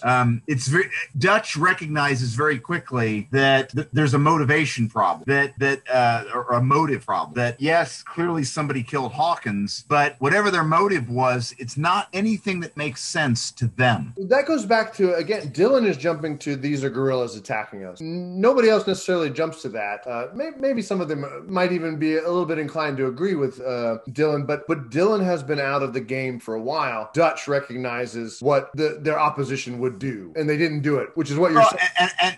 And also at this point, Dylan is you're right. He's out of the game, but his mind is still on the objective at this point. Yes. He wants to bring Anna back, which Dutch did not want to do because he's still trying to complete the objective of, gathering intelligence on this area. Yes. And the rest of the team has moved beyond that, but really they were never interested in that in the first place. Nope. They were always about rescue and survival. But Dylan's not there yet. Nope. In these moments, he's still inhabiting his perspective that the team and himself are all assets. Yes. So I want Hawkins' body found, is what he says to his people, and he says, okay, let's find his body, and they move off. And there's a really great scene where Dutch is moving through the jungle. There's something dripping on a vine next to him, and then he moves on, but the camera stays on the vine and it tracks up, and then we see some of this stuff dripping onto some leaves, and we realize that what was dripping is blood, and then it pans up to Hawkins, not zombie Hawkins as I thought earlier, but the bloody and mutilated body of Hawkins. This is a great scene that would have fit very well in one of the better Hammer horror films. You're right. It's entirely effective. And it is exactly the way we found Jim Hopper. Yes. The Green Beret out of Fort Bragg. I'm going to do that a lot, audience. I apologize. I find my Arnold Schwarzenegger a lot after watching Predator, more than most of his other films. I find my Arnold, my interior Arnold in this movie. But the choppa! Do it! Do it now! That's his favorite line, by the way, of all of his films. But it's his? It's Arnold's favorite line of all of his films. But anyway, so now they're moving in the jungle. The commandos are mad. Everybody's mad because Hawkins is dead. But nothing improves for the soldiers after this. The next person hit very quickly is Blaine. He's moving through the jungle. He hears a possum, a South American possum or Central American possum. He thinks it's an enemy, and he's excited because he's gonna get to destroy whatever it is with this minigun. And it's nothing. He sees that it's a possum, and he kind of has a little jumpy face, right? And then he dies horribly. And Ventura does a great job of being a little shocked here. He gets shot. He gets shot. We don't see by what, but he kind of like stumbles and he's dying already, I think, and then he gets hit again, and then he gets hit again brutally. And we don't see the extent of the injuries yet, but he falls over and dies. And then what we learn later on is his best friend, or not even later on, we see the Mac Blaine interaction throughout. These guys, Mac played by Bill Duke and Blaine played by Jesse Ventura. These guys are what Dylan and Dutch used to be, right? And these guys fought together in Vietnam, and they have not left each other's side. These guys are bros, right? They're best friends. Yep. Mac discovers Blaine's body, and he sees something that his mind doesn't know how to deal with, and that is the Predator in its camouflage form. He sees its eyes, and then they disappear. And Mac does what you do when you find your friend dead, obviously murdered by a fucking monster. He starts shooting at it, right? He screams with the minigun. He screams Sergeant, which I only learned recently. I didn't know what the fuck he said. Only this week have I learned some of the dialogue of this movie. And I've been watching this movie religiously since 1987. He runs out of ammo in his gun, and we get the most gratuitous firearms scene in all of cinema. This is firearms porn, what we see next. This is true. He runs out of ammo on his M60. He throws it to the ground. He picks up Old Painless, and Mac tries to kill the South American jungle. And then everyone joins him. All of his teammates says Mac wants to kill the South American jungle. We shall do this. And everybody starts shooting in the direction that Mac is shooting. And Mac is unloading with the minigun. Most of the characters in this scene reload at least once. Yeah. Quick note, the trivia sent me on a little roundabout. The minigun that Mac shoots, Blaine's minigun, shoots 6,000 rounds a minute. He shoots for a minute and 30 seconds, right? Yeah. Later on, he'll say, I unloaded 20 rounds with the minigun, full pack, nothing on this earth could have survived. Mac shot 9,000 rounds.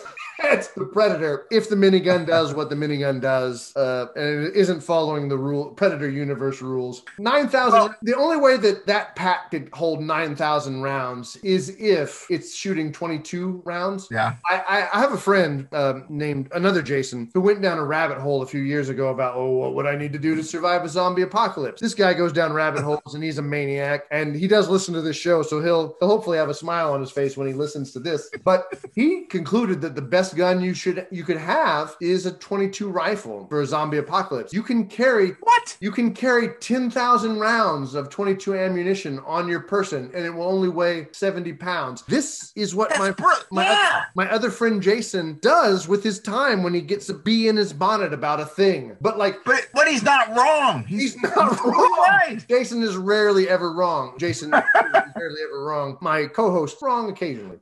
There's no way that Blaine could have carried 9,000 rounds of minigun ammunition. It's a gun that's designed to be carried by a helicopter. But anyway, that's a little aside. But so leave aside the realism. It's a powerful scene. Am I right? It is a powerful scene. I think it's great, and it's a lot of fun to watch. Although, it did occur to me, maybe it didn't occur to Mac, that either you killed it or after the first couple minutes it got away. Yes. Well, I think that goes back to the team doesn't know why they're shooting into the woods. They think they're shooting into the woods for a sensible reason. Mac is venting because his best friend dead, right? Right. That's all he's doing. Maybe he killed the thing. He doesn't know. But I think a lot of what happens with Mac here is rage. Yes. The minigun is useless now because he shot up all the ammo. But they examine Blaine first, and they find that they turn Blaine over, and his rib cage is open. Well, there's one thing that you missed, and that's that. What? Yeah. The minigun runs out of ammo, and it keeps spinning for a few seconds. Yes. Which is a great little moment because he still has his hand on the trigger. Yes. I guess is what you would still call it. And it takes him several seconds to let go. And there's this to me, it's a great cinematic moment where for listeners, it looks like what we would call a Gatling gun, and where it spins and fires, and it's making this metallic kind of spinning sound. Absolutely. And it goes on for about maybe 6 or 7 seconds. It's a long time. It's long. It's a long moment. Because Mac is not there. Mac is emotionally ruined in this moment. You know what I mean? Yes. And it takes a while for that spinning to get through that. I think that pain that he's in. He lets go of the trigger. It's a great moment. Absolutely. And Dutch and Dylan are looking at Blaine's body. They're confused by the wounds. There's no shrapnel. The wounds all fused and cauterized. What kind of thing could have done this to a man? Says Dylan. And then that's when Dutch says, "Sergeant, what happened?" He has to say it a few times. This is the second person he's had to kind of pull out of their trance. Earlier it was with Billy. "Sergeant, what happened?" And Mac snaps at him. "I don't know, goddammit," right? Those eyes. He says, "I don't know, goddammit, those eyes." Yeah. And because he saw the eyes disappear. And go on. What happens? What happens next? Well, they kind of realize at this point that they're in the shit. Yes.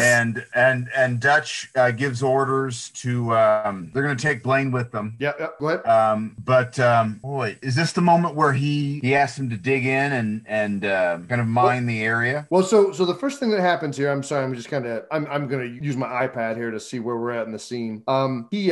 Because he tells Mac to basically mine the area, and then Mac that's right. They're volunteers to take care of the body because it was friend. Well, that's right. So what happens is this. Dutch realizes Mac isn't really in a place to talk right now. So what he says, "All right, Mac," we get the sense that Mac is their explosives guy. He's the guy who understands setting traps. He's like, "Mac, I want you to mine the area with everything we've got." And Mac gets up. Mac says, "Okay." And then Dutch says, wrap Blaine up in his poncho. We'll take him with us. And Mac says, I'll do it. Yeah. And there's a pause among the soldiers for a second, but then they're all right. Well, that's fine. And then Mac does everything that he's supposed to do. And we get a great scene again later on after Mac has done everything. We don't see him do any of that, but the topography of this jungle is pretty amazing. The lighting changes in different places in the jungle. Wherever Arnold Schwarzenegger's character is sitting in this next scene, it's kind of dark because the canopy is so dense. dense. The canopy of the forest dense. But you can see that the sun's still up in other places in this scene where there are areas where it's bright. But it almost looks like night where Dutch and Mac are. And Dutch says Blaine was a good soldier, and Mac says he was my friend. And there's kind of a close up on Mac. Like, did I tell the major too much? Did I do too much? But again, Dutch is a really good leader. He doesn't say anything. He lets Mac have that moment. He doesn't reprimand him. He doesn't try to add to it, right? Yeah.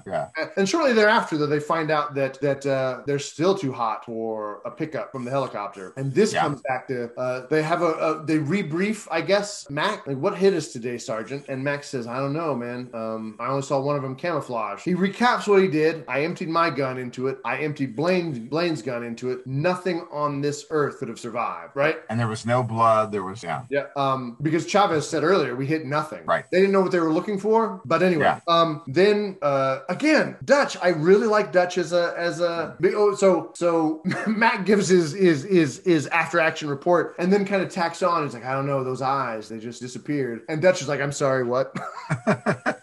and it's like, and again, this is that self-conscious Mac moment. It's kind of funny where Mac was like, he kind of looks out the corner of his eyes and he's like, I saw those eyes and they just disappeared. And he looks at Dutch like, I'm gonna get it. Major is gonna give me some shit, but Dutch doesn't say anything. Yeah. Nothing critical. He says, you take the first watch, Mac, and then I want you to get some rest. This is a good commander. I really like Dutch as a commander. Dylan still isn't on board. He tells Chavez to ask Anna what she saw again. Chavez, this is also kind of, this is again, this great acting that didn't need to be in this movie. Dylan says, ask her what happened. Ask her again what happened. Chavez looks at Dutch first before obeying Dylan. And Dutch says, go ahead, ask her. He asked her, the jungle that came alive. And then that's when we cut to Billy, because Chavez says, you know something, Billy. At this point, Billy seems resigned that they're all going to die. Yes. He doesn't know what they're up against, but he knows it. He knows it's out there. He's assessed all the information. And isn't this the moment where he says, Billy, you know something. What is it? I'm scared, Pancho. Bullshit. You ain't afraid of no man. There's something out there waiting for us. And it ain't no man.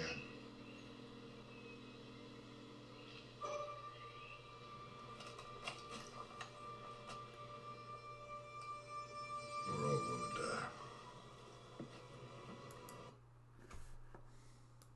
And this is where, in terms of what you're talking about this second act being about horror, is that we've seen this group of commandos overcome almost every obstacle. They're all very good at what they do. And now suddenly, even though they're beginning to assess the information correctly and they outnumber, I mean, we know, and I think we could probably even say they know, like they know there's something out there, but they outnumber what's out there, but they don't have enough information yet. And Billy knows that at least. And Billy is now afraid. Like he knows that, we're not going to survive this. We have too far to go. We're working at too much of a disadvantage. Our situation appears hopeless. I think Billy's the only one that thinks that at this point, though. Dylan says, oh, he's losing his cool. Man is losing his cool. And whatever Dutch trusts his people. Dutch trusts what Billy just said implicitly and explicitly. He basically says, you don't get it, so they've mined the tripwire. They've mined the whole area around them. They've got tripwires everywhere, claymores everywhere. And as Max says, nothing's going to get in here tonight. And we get another great acting scene that did not need to be in this fucking movie. When it's the Mac soliloquy in the night. Yes. So he's on first watch. It's nighttime now. And he's talking to Blaine. Blaine's dead. Right. Would have been interesting if we'd have got like Ghost Blaine. But I'm writing a different movie in my head now that I've had like 3 whiskeys here. Shakespeare might have done that, but exactly. Murder most foul. So says Blaine, my wounds cauterized and fused they were. Predator stroke mighty. Anyway, there's this great moment where Mac talks to Blaine about all the stuff they've been through. And it's a great moment where we get like little in words between those two. He says, you remember back in Vietnam, number 10 he says, we had a number 10 kind of night. Whole platoon, 32 men chopped into meat. We walk out, just you and me, bro. Not a scratch. Not a fucking scratch. And I'm getting chills just thinking about Mac saying these things. He's like, whoever did this is going to come back. And when he does, I'm going to cut your name in him. This is a friendship that is profound. And is not necessary to the plot at all. It's not. And it's just a nice character moment. Yeah, absolutely. And he gives that little soliloquy to Mac, and then a twig snaps. I know this because it said so on the subtitles. And everybody behaves like the perfect soldier they are. Mac turns around, Billy wakes up, and then all hell breaks loose. And Mac has a giant fight that we only see in shadow. Yeah. And everybody in the camp is in an uproar. They don't know what's going on. Mac, they're all screaming. And Mac is having a fight. There's something screeching. It's all pretty horrific. And we see Mac is stabbing something viciously, and blood is flying, arcing through the dark night, moonlit night. And they all finally get to Mac, and they shine the light down on Mac and his victim, who he is decimated. And Mac is panting in this little cul-de-sac that he's in. He's like, I got you, motherfucker. I got you, motherfucker. And I want Mac, in that moment, I want Mac to be right. Yeah. And he's not. But then Chavez flashes a flashlight down and says, oh, you killed a pig. And, right. And then they have a little moment of levity like soldiers would have, and Mac was like, well, fuck you, man. And Billy laughs, that characteristic laugh of his that will come up later. Dylan is laughing. He's standing next to Dutch, and it's almost like old times. And then Dutch is like, where's Anna? And Dylan's like, oh shit, again, that operational security, he's just not back yet. She's not gone, is she, though? No. She's shaking with fear. Yeah. And then that's the point that I had made is that she's not, they think that she's still the person that she was when they captured her, but she, more than any of them, even at this point, except for maybe Billy, really knows what they're up against. She's not going anywhere. No, her new favorite location is with these guys. Yeah. And then Billy says, Major, you better come have a look at this. And they come over, and Blaine's gone. Yeah. And then we get like the next morning where they find out that the pig was the only thing that could have set off the trip flares. Because there ain't no other track, as Billy says. And again, this is some of that great filmmaking where they'll focus on somebody in the foreground. I can't remember who it is. Somebody says something in the foreground, and the camera is focused on this character. Then Dutch moves into the frame, and the camera focuses on him, and he's like, it's killing us one at a time. And then blurred in the background, Billy says, like a hunter. But I mean, I just think every one of these scenes that could devolve into boring exposition is made interesting by the way John McTiernan had to solve the riddles of this geography. Yeah. How do you make this interesting? And I mean, McTiernan succeeds brilliantly in this scene. And so they realize that they're being hunted. This is the moment where Dutch realizes that, okay, all of our tripwires are on the ground. This thing that's hunting us is moving through the trees. Right. And that's when he decides that he's had enough of Anna's bullshit, which again kind of goes back to that, like he knew from the moment he hit her with that stock of his M16 that she could speak English. Yeah, because when she finally does, he does not bat an eye. Okay. He's not like, oh, you can speak English. Because he runs up to her and says, what's going on? You know what's going on. You know something that's going on. Dylan is like, this is bullshit. She's not, he thinks it's stupid that Dutch is speaking to her in English. And then Anna says, then she just starts speaking English. And I don't know what it is. I don't know what it is exactly, but I know what she basically says, I know sort of what's going on because she's seen what's happened. So I want to ask you a question. And so we're going to jump ahead a little bit, just a tad, because I mean, this is the moment where we now transition to the sci-fi part of it. Yes. When they decide that, we're going to fucking kill it, and this kind of thing. She finally does give a story that she's not unfamiliar with this creature. No.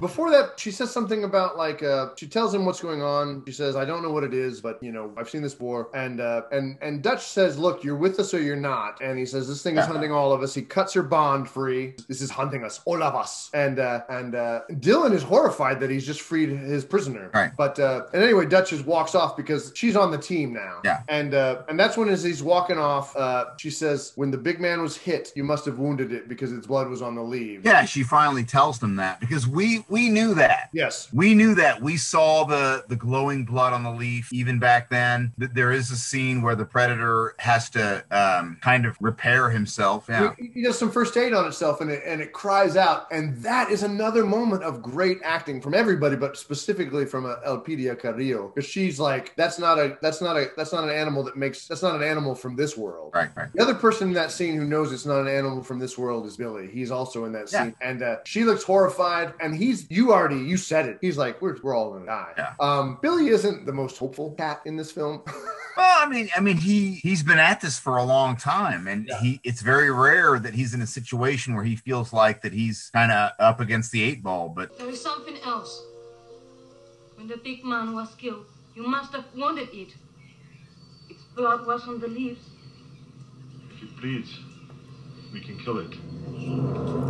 That line is the beginning of the third act. It is because they go on the offensive from that. Yes. And they almost do it. They almost get it. Yeah. They come up with a plan of setting Stone Age traps for the Predator. They're going to lure it in. They're going to set their tripwires, their modern military gear, which they're pretty sure it can see because it navigated all the traps earlier. Right. Instead, they built traps made out of the jungle, which is clever. And they don't know if it's going to work. Dylan thinks it's all stupid as hell. You think all this Boy Scout bullshit's going to do anything? Dutch says, it's to see our tripwires. Maybe I can see this. Instead of complaining, Dylan, maybe you could get out your posing oil and help us. So then Dylan, chastised, gets out his bodybuilding posing oil, removes his shirt, and helps out building the traps. Because this scene, everybody, is the moment where I've killed Jason again he's laughing. Jason has a silent laugh that you can't really hear. This is the second time my posing oil line is killed in my life about this film, but this scene is about how physically amazing all of these characters are. There is not a hidden ab in this scene. Everybody has abs. Everybody is defined. Nobody, for some reason, in this military organization is wearing a shirt, or if they are, it's only covering their least amazing physical attributes. They build these traps, and then they settle in and wait. Something that I think that is highlighted by this scene is the code that the Predator operates under. Yes, because which Dutch realized. Yes, this is a sport to the Predator, and the Predator kills one of them, and then it goes away and lets them regroup. Right. It could have observed all of this, but it left and let them. So it's shown them some of its hand. Look what I can do. What can you guys do to counter that? Yeah. Let's see who's better here. Now that's kind of an honorable code. I think the Predator errs a little bit in its morality when it should offer some kind of, hey guys, would you like to participate in a game I like to play? Instead of just forcing people to play this game, I think the Predator, I think this race of beings has some stuff they need to work out. But anyway, it lets its prey try to prepare. Right. The team is like, just kind of, nothing happens. But during the scene before this, we get another great scene where there would probably be in a lot of movies like this, but it's really well done,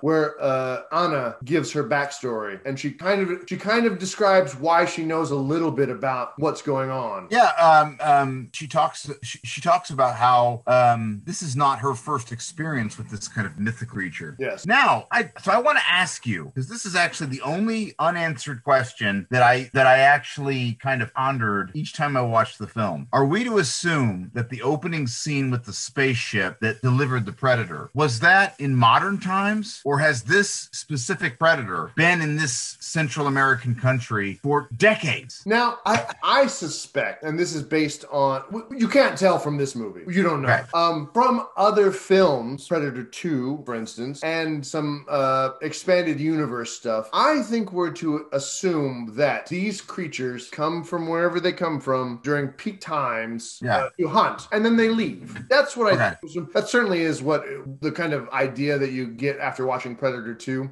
which I recommend people watch, but it's not as good as Predator 1. But it's worth watching. Danny Glover's pretty good in it. But you can't tell from this movie what's happening. If this is the only one you see, maybe this Predator's been kicking around the jungle since whenever it landed. But I think it's safari. I think it's a safari. When for instance, when you go fishing in the Bahamas, you don't stay there all the time. You go and leave. Yeah. But anyway, she gives again inventive camera work. She tells a story. We can tell it's Arnold in the background by the shape of his head, but he's in the background as she tells the story and blurred. The focus is on Anna as she tells the story of like finding men sometimes without their skins, sometimes much worse. She says, this phrase that she's been repeating in Spanish a few times, it means the demon who makes trophies of men. Right. And she says that, and the camera changes focus. It's a brilliant scene. As she's finishing on that, Arnold is looking at her, and the focus changes from her. She blurs blurs and the focus is on the longer shot with Arnold. But him reacting to it, this is great acting. He, in this scene, Arnold Schwarzenegger, is reacting brilliantly to Elpidio Carrillo, who John McTiernan said, I tried to tell her a couple times what to do with the character, but early on, I realized she understood Anna better than I did, so I just let her do whatever. Okay. He just thought her instincts for Anna were brilliant, and so he just stopped directing her. Something happens. There's a little snap. Nothing lands in any of their traps, and then Dylan says, "What next? You gonna try cheese?" And Arnold gives him kind of a withering look, but then he kind of, you get the sense that, oh yeah, let's try that. And he gets up and walks out into the middle of the trap. Interestingly, though, Dylan tries to stop him because it was just a joke. He was just giving Dutch a hard time. He's like, no, don't, Dutch. And then this is where Dylan converts to their perspective. This next scene, the trap goes off right behind Arnold. The Predator gets yoinked up into the sky by their nets. If only they'd opened up right then, right? Yes. Yeah. And but they're all shocked that it worked, I think. Yeah. But also too, the Predator reacts right away. It starts shooting its gun, and this causes problems because it causes a major injury of one of the crew. The Predator blows its way out of the net. What it shot as loosed a giant log swinging on vines, and it hits Chavez, sends him flying. But Dylan sees the cloaked Predator, and it even uncloaks for a second, and he sees the whole thing. Yeah. And then in one of the only moments of incompetence, Mac loses his soldier's discipline and chases the creature, who's retreating. The Predator is like, okay, they know something I don't. I need to back off. Yeah. Mac runs off, shoots at the Predator, but he's gone. He's running. Dutch is like, what the fuck happened to my Mac? Yeah. And he's getting ready to go chase Mac, but then Dylan steps up. Why does Dylan step up in this scene? Well, I mean, I think that you just kind of nailed it, that at this point he realizes what's going on. I mean, what he says to Dutch is, he says, maybe you've rubbed off on me. Because he's gonna go chase Mac. Because at first Dutch is gonna go chase Mac, but then Dylan says, no, I'll get him. You get your men out of here. I think there's probably several things going on. His old loyalty to Dutch, and then just the fact that his experience in the jungle has kind of reconnected him to the original experience that he had with Dutch when they were soldiers. Yep. Seeing what they're up against, Dylan is finally able to take the mission and wipe that away and go back to survival and worrying about the guy in the trench next to you. Yes. And I also get the sense that while there was some friction between he and Mac when it started, I think Dylan recognizes some of himself in Mac. Oh, and Mac saved him from the scorpion. It's true. But Dutch doesn't have any hope for this endeavor at all. No. He looks really sad. Arnold Schwarzenegger looks really sad when Dylan is about to run off into the jungle, and he says, you can't win this. And that's when Dutch says the line you said earlier. Yeah. Well, I mean, it's we, the viewer, get the sense that, okay, it may be a losing battle, but, Mac and Dylan absolutely do have a score to settle. They're major characters. Maybe they'll get it done. Maybe this film's going to set up a situation where the two of them who were in conflict up to this point suddenly pool their resources and at least deliver an important blow against the creature. Yes, you think that might happen. Yeah. Dylan says, get your people to the chopper. Dutch tosses him another H&K MP5, which is sort of standard operating hardware for special operations soldiers. And Dylan says, you just hold that chopper for him. And then he runs off into the... But he expects to come back. I mean, he thinks he might come back. And he's going to go help out a really capable soldier. But Mac is not a capable soldier anymore. Not really. When we see him after this scene, he's quoting Little Richard. Long, tall, shallow, she's built sweet. She got everything, just like the Chinese. But he's lost it. He's for revenge, and he's not thinking as tactically. But again, he's a competent soldier, and he and Dylan almost have a good plan. Well, I mean, they end up for the first time in the movie, the two of them are the first members of the team that actually kind of get the drop on the Predator. Yes. Like right there. I see. You know. I wondered why did they just open up on him right there? That's what I would have done. But they just see the shimmery creature in the back, being camouflaged. But I think I would have taken some shots at it with that M60 that Matt carries. But they wanted to get closer, and Dylan thinks he has a good way to. What it sounds like is Dylan wanted to try and flush the creature into the heavy fire of Mac's M60. Yeah. That plan goes awry. Doesn't work. So Mac does what Dylan says. He likes Dylan's plan. He he gets killed really brutally. Oh, yeah. And I'll save that for the audience. You guys haven't seen it. I mean, who among you hasn't seen it? But then we get the sense that we get that some of the ways the Predator tricks its prey because it starts imitating Mac. Yeah. And it says over here anytime. Yeah. It starts saying stuff that it's heard Mac say. And this sets Dylan on edge because as he's hearing Mac, he's seeing Mac's body twitch. Yeah. And so he knows he's in trouble. He spots the Predator too late. Yeah. The Predator gets one of its shots off. Blows his arm off. Carl Weathers, his Dylan mourns the loss of that arm for just a moment before regrouping. I mean, you got to say Dylan does get his feet under him as well as can be expected. He tries to get his other gun to bear with his offhand before the Predator gets to him, and it just doesn't work out. Cut back to this is all happening simultaneously to Dutch, Billy, and Anna trying to pick up the pieces of the disaster that just happened. Right? Yeah. Chavez is fucked up. Yeah, but they're bringing him along. Billy says it. He's like, Chavez is hurt pretty bad. And Chavez, I can make it. And Dutch just realizes we can't do operational security. We can't hide our presence. Just get the radio and come on. Just leave everything else. We gotta go. Gotta get to the choppa. The Predator's on him quick. The Predator, I don't know, it doesn't really say this, but I think the Predator might be a little mad at how close it came because it's not giving them any time to regroup. Yeah. Kills Mac and Dylan. I was sad to see Dylan go. Yeah. Starts chasing him. Billy says fuck it at some point. Billy loses it too. Oh yeah, on the King Kong log. On the King Kong log. So there's this giant log across the river.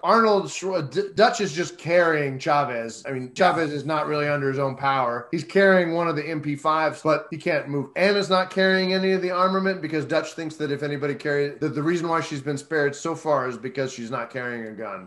He figures that out. And I the first couple times I watched it, I wondered if that was not a cheat. Yeah. But no, it works in the flow of the film. The creature has plenty of opportunities to kill Anna. Yeah. Well, the creature could have killed all of them at any time. And I think that it is quite reasonable to assume that a soldier like Dutch with his experience would be able to kind of, at this point, now that he knows what's going on, figure out that, this creature is not just murdering us. Yeah. And you quoted earlier that, that it was like a hunter. Yeah. And it's a sport. This is a sport. This is the most dangerous game. Yes. A lot like that. Yeah. But anyway, Billy just says, I'm going to try and make my stand here. I'm going to go out. I'm going to die. I'm going to go out on my terms I think is what Billy says. So he throws his gun in the water on the log. He throws his equipment. He throws his jacket off. And he takes off his totem and wraps the leather thong around his hand so he'll have it in his hand when he dies, I think. And then he takes out his big knife and he's just going to wait for the Predator. Dutch wastes only one Billy on him here.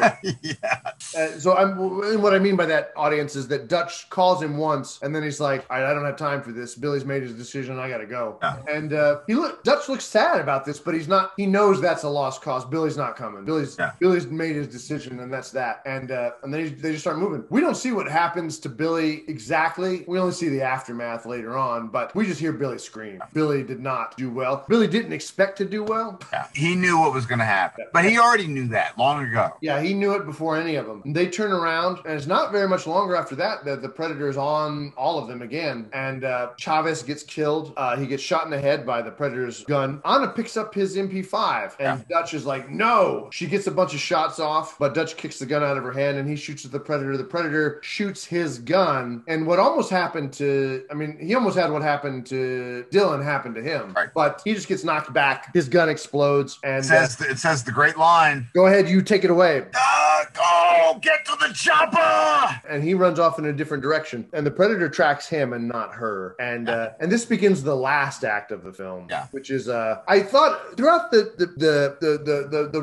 last act I was thinking of The Naked Prey, and I was thinking of The Most Dangerous Game. The Most Dangerous Game was a short story that became a movie about a person who hunted humans because they were the most dangerous prey, right? Yes. And that's sort of what this movie is. It's The Most Dangerous Prey, or Naked Prey, which is another the movie. Jason, you are much more familiar with The Naked Prey than I am. Yeah, The Naked Prey is a movie from the 60s with Ronald Wild, who plays an individual who is part of a safari, and he's captured and stripped naked and given a running head start. And then the whole film, with minimal dialogue, is about him being hunted. This film, from this part pretty much to the end, is a lot like that, because Arnold is, Dutch is all that is left. He's on his own. He falls into a river, and he's now wounded. Yes. Because the creature shot him in the shoulder, and I think pretty badly. I mean, he's pretty burned and scarred. But from here on out, it's Predator and Prey, and it's Dutch trying to figure out how to flip the script, so to speak, make himself the Predator. Well, it's interesting because this is the moment where Dutch gets the intelligence that he and his team lack. That had they had it earlier, they might have had a better chance against the Predator. So Dutch almost escapes. He goes over a series of waterfalls. He's injured. He's gotten away from the Predator, and he's in this beautiful tropical water in this river, and he swims to a mud bank and kind of relaxes. Yeah. Behind him, the Predator crashes into the water where he just was, and he scrambles. He's covered in mud, and he has nowhere to go. He reaches for his sidearm, but that's gone. Everything that he has really is gone, and he's just waiting to die. The Predator emerges from the water, and its camouflage system is failing. And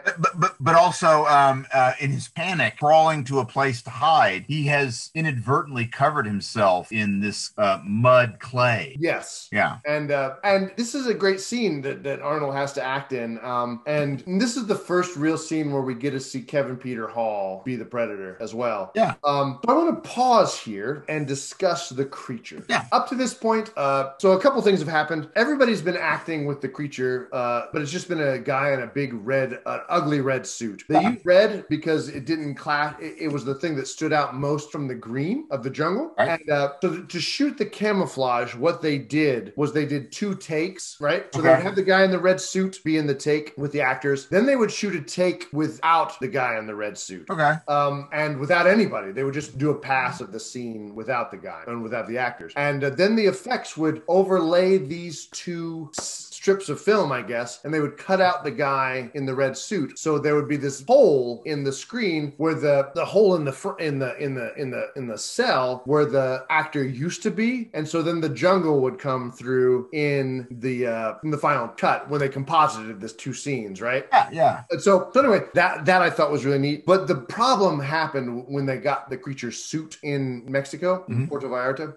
The original design wasn't what we got. Right. The original design was this creature with kind of a dog face, and it was more insect-like. Almost, actually, I take that back. It was a little bit much more like alien. Okay. But it looked terrible. And John McTiernan saw the suit. He was like, "Oh, Jesus Christ, this film's going to be terrible." And he called the studio and said, "Look at this suit. We can't do this movie with this suit." The studio said, "Holy shit, that sucks. Why did we do this?" There was a pause in filming. They got a break. Yeah. And so they said, "We need to rescue this suit." And they went to Stan Winston. And Stan Winston rescued this movie by coming up with a better design. Okay. And also the other thing too was after doing that, after taking a break, John McTiernan had a lot of time to look at the dailies and start cutting the film together, right? Right. And everybody said, this is actually a really good movie. They changed the close of this act, the fight between the Predator and Arnold. They changed it a lot in the script to add more elements to it. They were just like, they didn't realize they had gold, right? Anyway, last little bit of trivia. Stan Winston and James Cameron are flying to Japan for some kind of conference. James Cameron leans over and sees all these designs on Winston's sketchbook, and Winston says to him, Stan Winston, by the way, everybody, is one of the more important Hollywood special effects guys. His hand is all over Hollywood, even into the Marvel universe, the MCU. But Stan tells James Cameron what he's working on, and James Cameron says to Stan Winston, "You know what I've always wanted to see is mandibles." And Stan Winston says, "Oh, that's interesting." So, and then wrote in his notes, "Add mandibles." And so that's how the Predator sort of is born. Stan Winston had Kevin Peter Hall in mind because I think they had worked together on Harry and the Hendersons, which was a Bigfoot movie. And Kevin Peter Hall had done the costume work in Harry and the Hendersons and was a really great physical actor and was a great physical actor. And so they knew that this was the guy we needed in the suit because he was 7'2". Oh my God. And made Arnold look small. Yeah. And so you needed that to make Arnold look at a disadvantage, right? So I just want to point out that, again, this is in some ways very reminiscent of Jaws, this movie. Yeah. The effect didn't work, and they had to figure out a way to make a film around this creature until they could get that effect to work. Yeah, absolutely. Anyway, I think this film is great, and again, I'm bleeding into the verdict a little bit, but because it had to solve a lot of riddles, and it had capable people willing to solve those riddles. So what happens next is actually, there's a great moment that we've already alluded to where Dutch is covered with clay, mud, and the creature, the predator, has him dead to rights. In fact, looks right at him. Yes. And does not see him. And then we kind of have a dissolve, and then right before the dissolve finishes, Dutch says, he couldn't see me. Yes. And he realizes that the mud cloaks him from the creature's kind of heat sensory vision. That gets him on a plan, kind of the same plan that the team already had. Well, the experiments of the trap, all of those traps work. Yes. Dutch learned a lot from that experiment of the natural trap. Can't see can't see our kind of Stone Age Boy Scout bullshit, right? Right. And now he has the other element. I can make him not see me. Right. You get a nice montage of Dutch building his Stone Age counterattack to the Predator. Right. At the same time, we're getting some gruesome trophy preparation by the Predator. Yeah. Oh, which when I first watched it, I actually thought that we were seeing the death of Anna. Yes. But it's actually the death of Billy and the removal of Billy's skull and spine. Yes. Yeah. Yes, it's pretty grisly. It's incredibly grisly. So we see trophy preparation, and interspersed with the trophy preparation, we see Dutch laying the groundwork for his counterattack. Now, Dutch could walk out of the jungle easily right now. Right. He could leave, but I think it's interesting that he elects to stay and have a fight with this monster. The close of the movie is, you guys should see it. It's very cat and mouse.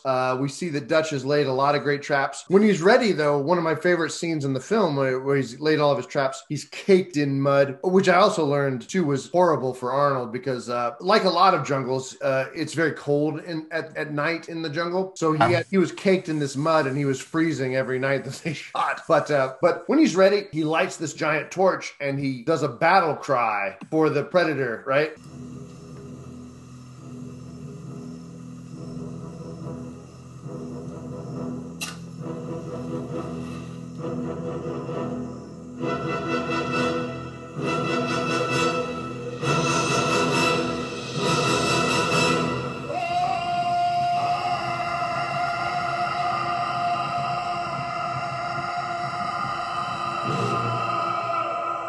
Predator's like, oh, okay, I guess we're going to finish this. And then they have the final fight. And I don't know that we need to say much about the final fight. Is there anything you want to highlight from that? They both get the upper hand on each other a few times. Yes. Almost beats the creature a few times. He loses his camouflage in the course of the fight. And he probably thinks, so that happens. He loses the camouflage. The Predator catches him. And it should be over. Game over. But the Predator does have its code, right? And he takes off all of his weapons. He takes off his mask. And they're going to have a hand-to-hand fight. This is not likely to end any other way than the Predator winning, but the Predator does seem to be trying to make the fight as even as it can. Well, it's interesting because actually I think that I read that a little differently. I don't disagree with what you're saying. Mm-hmm. He has Dutch up against a tree or something, and we see Dutch through his vision. Yeah. And the way that I read it was because actually in watching the scene, I actually tried to process Dutch's existence the way that the Predator would see him. Oh, okay. And I really felt like, when they showed the close-up of him looking and he sees,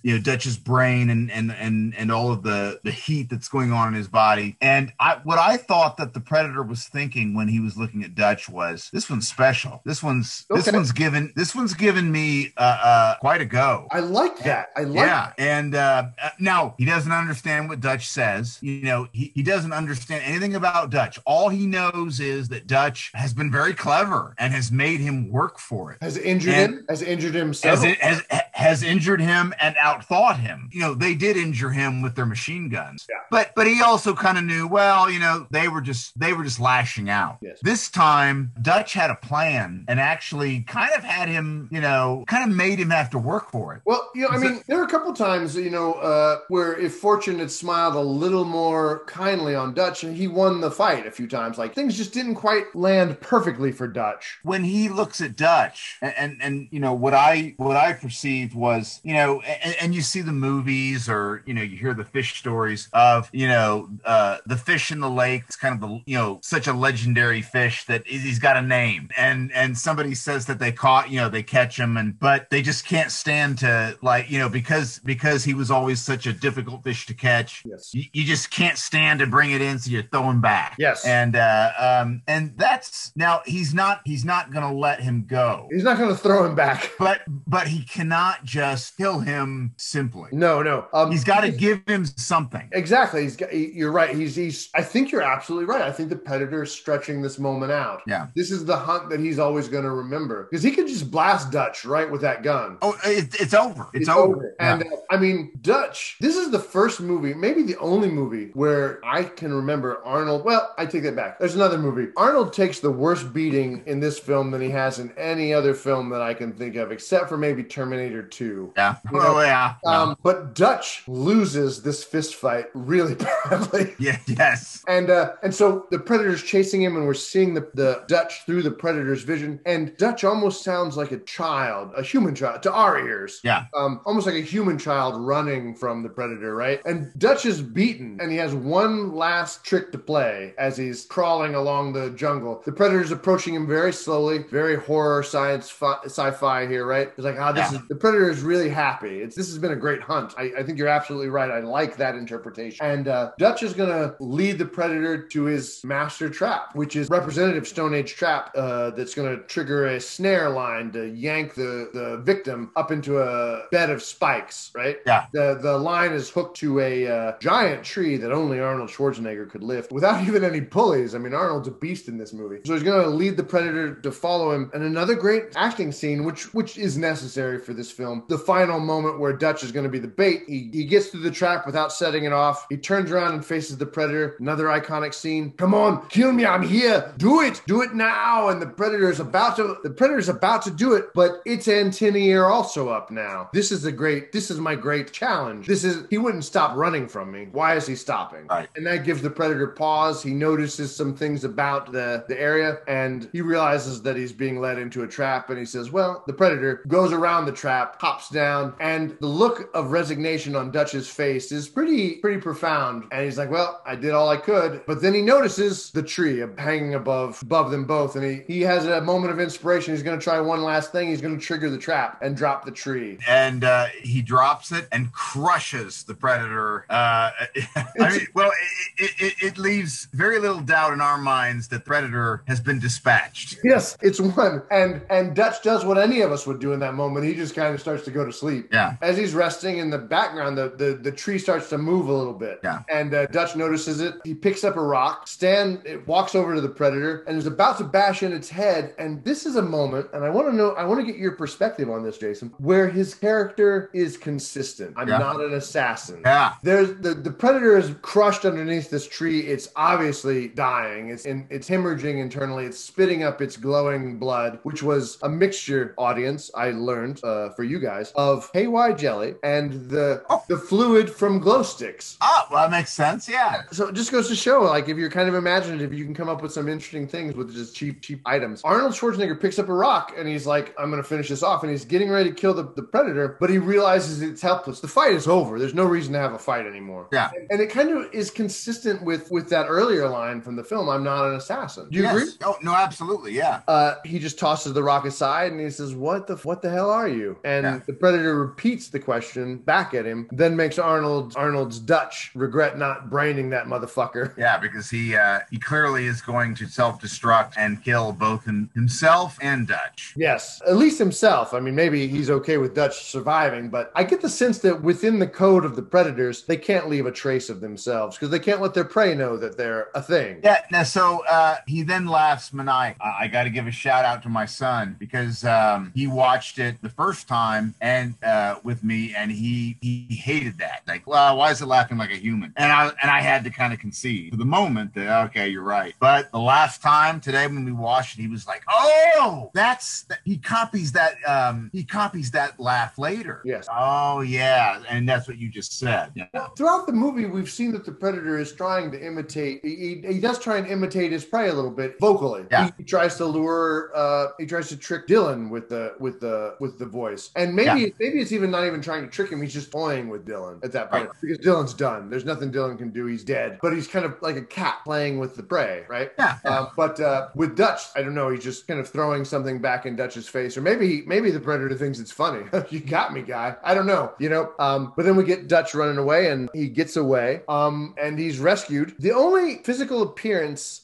So the bomb blows up. Dutch we see Dutch dive over something and hopefully avoid the blast, right? Yeah. The next scene is in the helicopter that's coming to pick him up, looking for him, and there's something going wrong with the helicopter. The only scene where we actually see the actor who plays the Predator is in this, physically, the face of the actor is in this helicopter. He's the helicopter pilot. Oh shit! Kevin Peter Hall is the helicopter pilot, and John McTiernan did this because he was like, I gotta put this wonderful actor in the film. I want people to see who this guy was. He wanted to give Kevin Peter Hall, who died a few years ago. Oh, I didn't know. Yeah, not sure why. Some kind of heart failure kind of thing. And but he definitely wanted to have Kevin have his face in the film, not just be the guy in the costume. They see kind of a mini mushroom cloud emerging from the jungle, Right. And the general is in there. Anna is in there. They land on the site. Foliage and trees knocked over for hundreds of yards. And emerging from the smoke is Dutch. He survived. He won. Anna's crying a little bit, and Dutch doesn't say a word.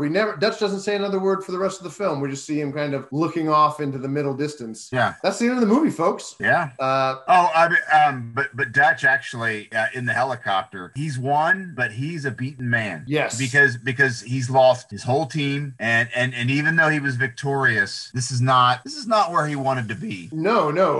He does look. I mean, credit to Arnold Schwarzenegger, who doesn't get enough credit for what a good actor he is. He sells this. That's it. Like, we get the sense that he and that group of 6 guys have walked through more dangerous shit than almost any military unit, right? I mean, they're just that capable. Right. Yeah. In a single afternoon, they're all dead. Yeah. Tell me, Jason, before you regale us with your reflections on the score, I'm just going to change your last name to Score. Jason Score is the name of the... when Max and Jason Score watch a movie. Before we go to the score, a few years ago, I posted this question on Facebook. Who would win? Set the technology aside between the Space Marines of Aliens and Dutch's team from Predator. Who would win in a fight? Oh, I think Dutch's team Predator by far. Explain. Well, I mean, if you set the technology aside, when you look at the team in this film, each of them are such specialists that you kind of get the sense that even if they weren't on the team, that they could go out on their own and be fine. Yes. I mean, Dutch is the guy that survives because of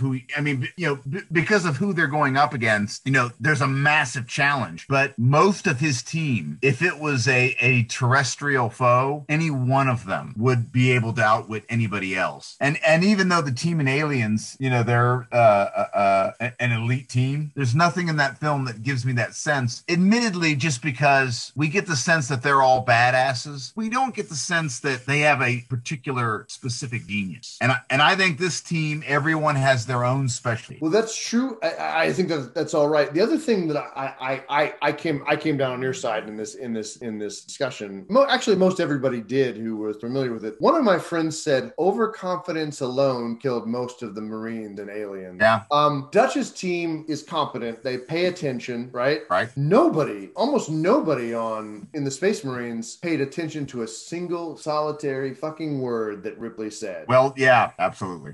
I mean, the only competent soldier, there are 2 competent soldiers, I think, in the Space Marines. I think that the Space Marines and Aliens they were used to rolling over opposition, right? Yeah, yeah. But the only people who would have fit in with Dutch's crowd are Hicks bass and maybe a poem. Yeah. You know? But anyway, I just wanted to put that to you. Score notes. Oh, I might have a I may have something shocking and controversial to say. Uh-oh. Let's hear it. Let's hear it. So Alan Silvestri did the score for this film, which, looking back, is kind of he had just done Back to the Future a couple years before. So Silvestri was not necessarily a nobody at this time. Kind of an odd film for him to do, though, in my mind. I think this is my favorite Alan Silvestri score. Really? Wow. Yeah. I dug it. I was watching the Predator today, and I just thought how great the score was underneath the opening scene where the soldiers are, not the opening scene, but the soldiers' introduction as they're moving through the camp, and just kind of the kind of intense pounding rhythms of the soldiers just traveling through camp. It's building tension. These guys are going to go. The score is like, if the song had a title, it was like, these guys are going to do something important, you know?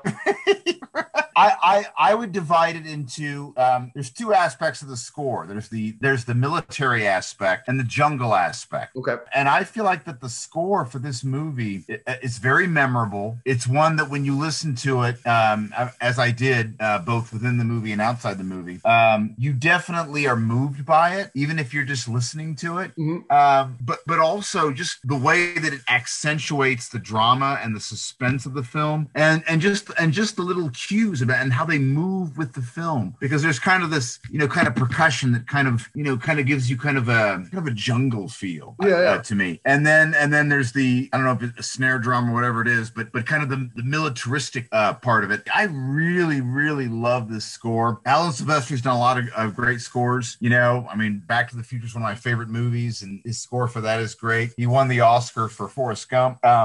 He did a great job with the Avengers movies in recent years. This guy's a great composer, and he's done a lot of great stuff. This score really accentuates. I mean, we've talked about a lot of the virtues of this movie, and just the good decisions that this movie makes in terms of cinematography, in terms of character development, in terms of just action scenes. But the music moves with this movie very, very, very well, and I really love it. No, I agree. I have nothing to add. Oh, well then, a full stop. There is actually a moment, I cannot remember the specific scene, but there is a moment where there's almost like a kind of a patriotic horn kind of cue. Yes. And we have done Captain America, the First Avenger, which was also scored by Alan Silvestri. And it sounds kind of similar, which is not a weakness, by the way. I mean, that's, this is a film score composer who knows how to come up with the right cue that the viewer needs to enhance their experience of the film. Well, and Alan Silvestri does that for this movie. Silvestri is an interesting composer, I think, because unlike a lot of composers that will stand out in audience's mind, John Williams, Danny Elfman, James Horner, I have to look and see, was that Silvestri? I asked myself. Mm-hmm. He doesn't have a hook that makes him immediately recognizable to my ear. Like, I can't listen to a score and say, oh, that's Silvestri. Whereas when you hear John Williams' score, you're like, oh, well, that's John Williams. The same is true of Danny Elfman. And there are a few composers like that. That's not a knock on them, but no, I do think that it is a benefit to Silvestri because he seems to be able to not distract from a viewer.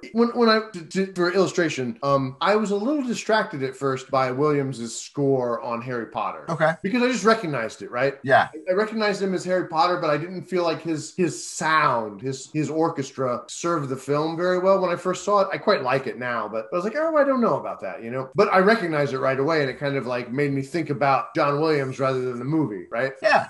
I never have that thought when I listen to it, when I hear an Alan Silvestri score. Yeah.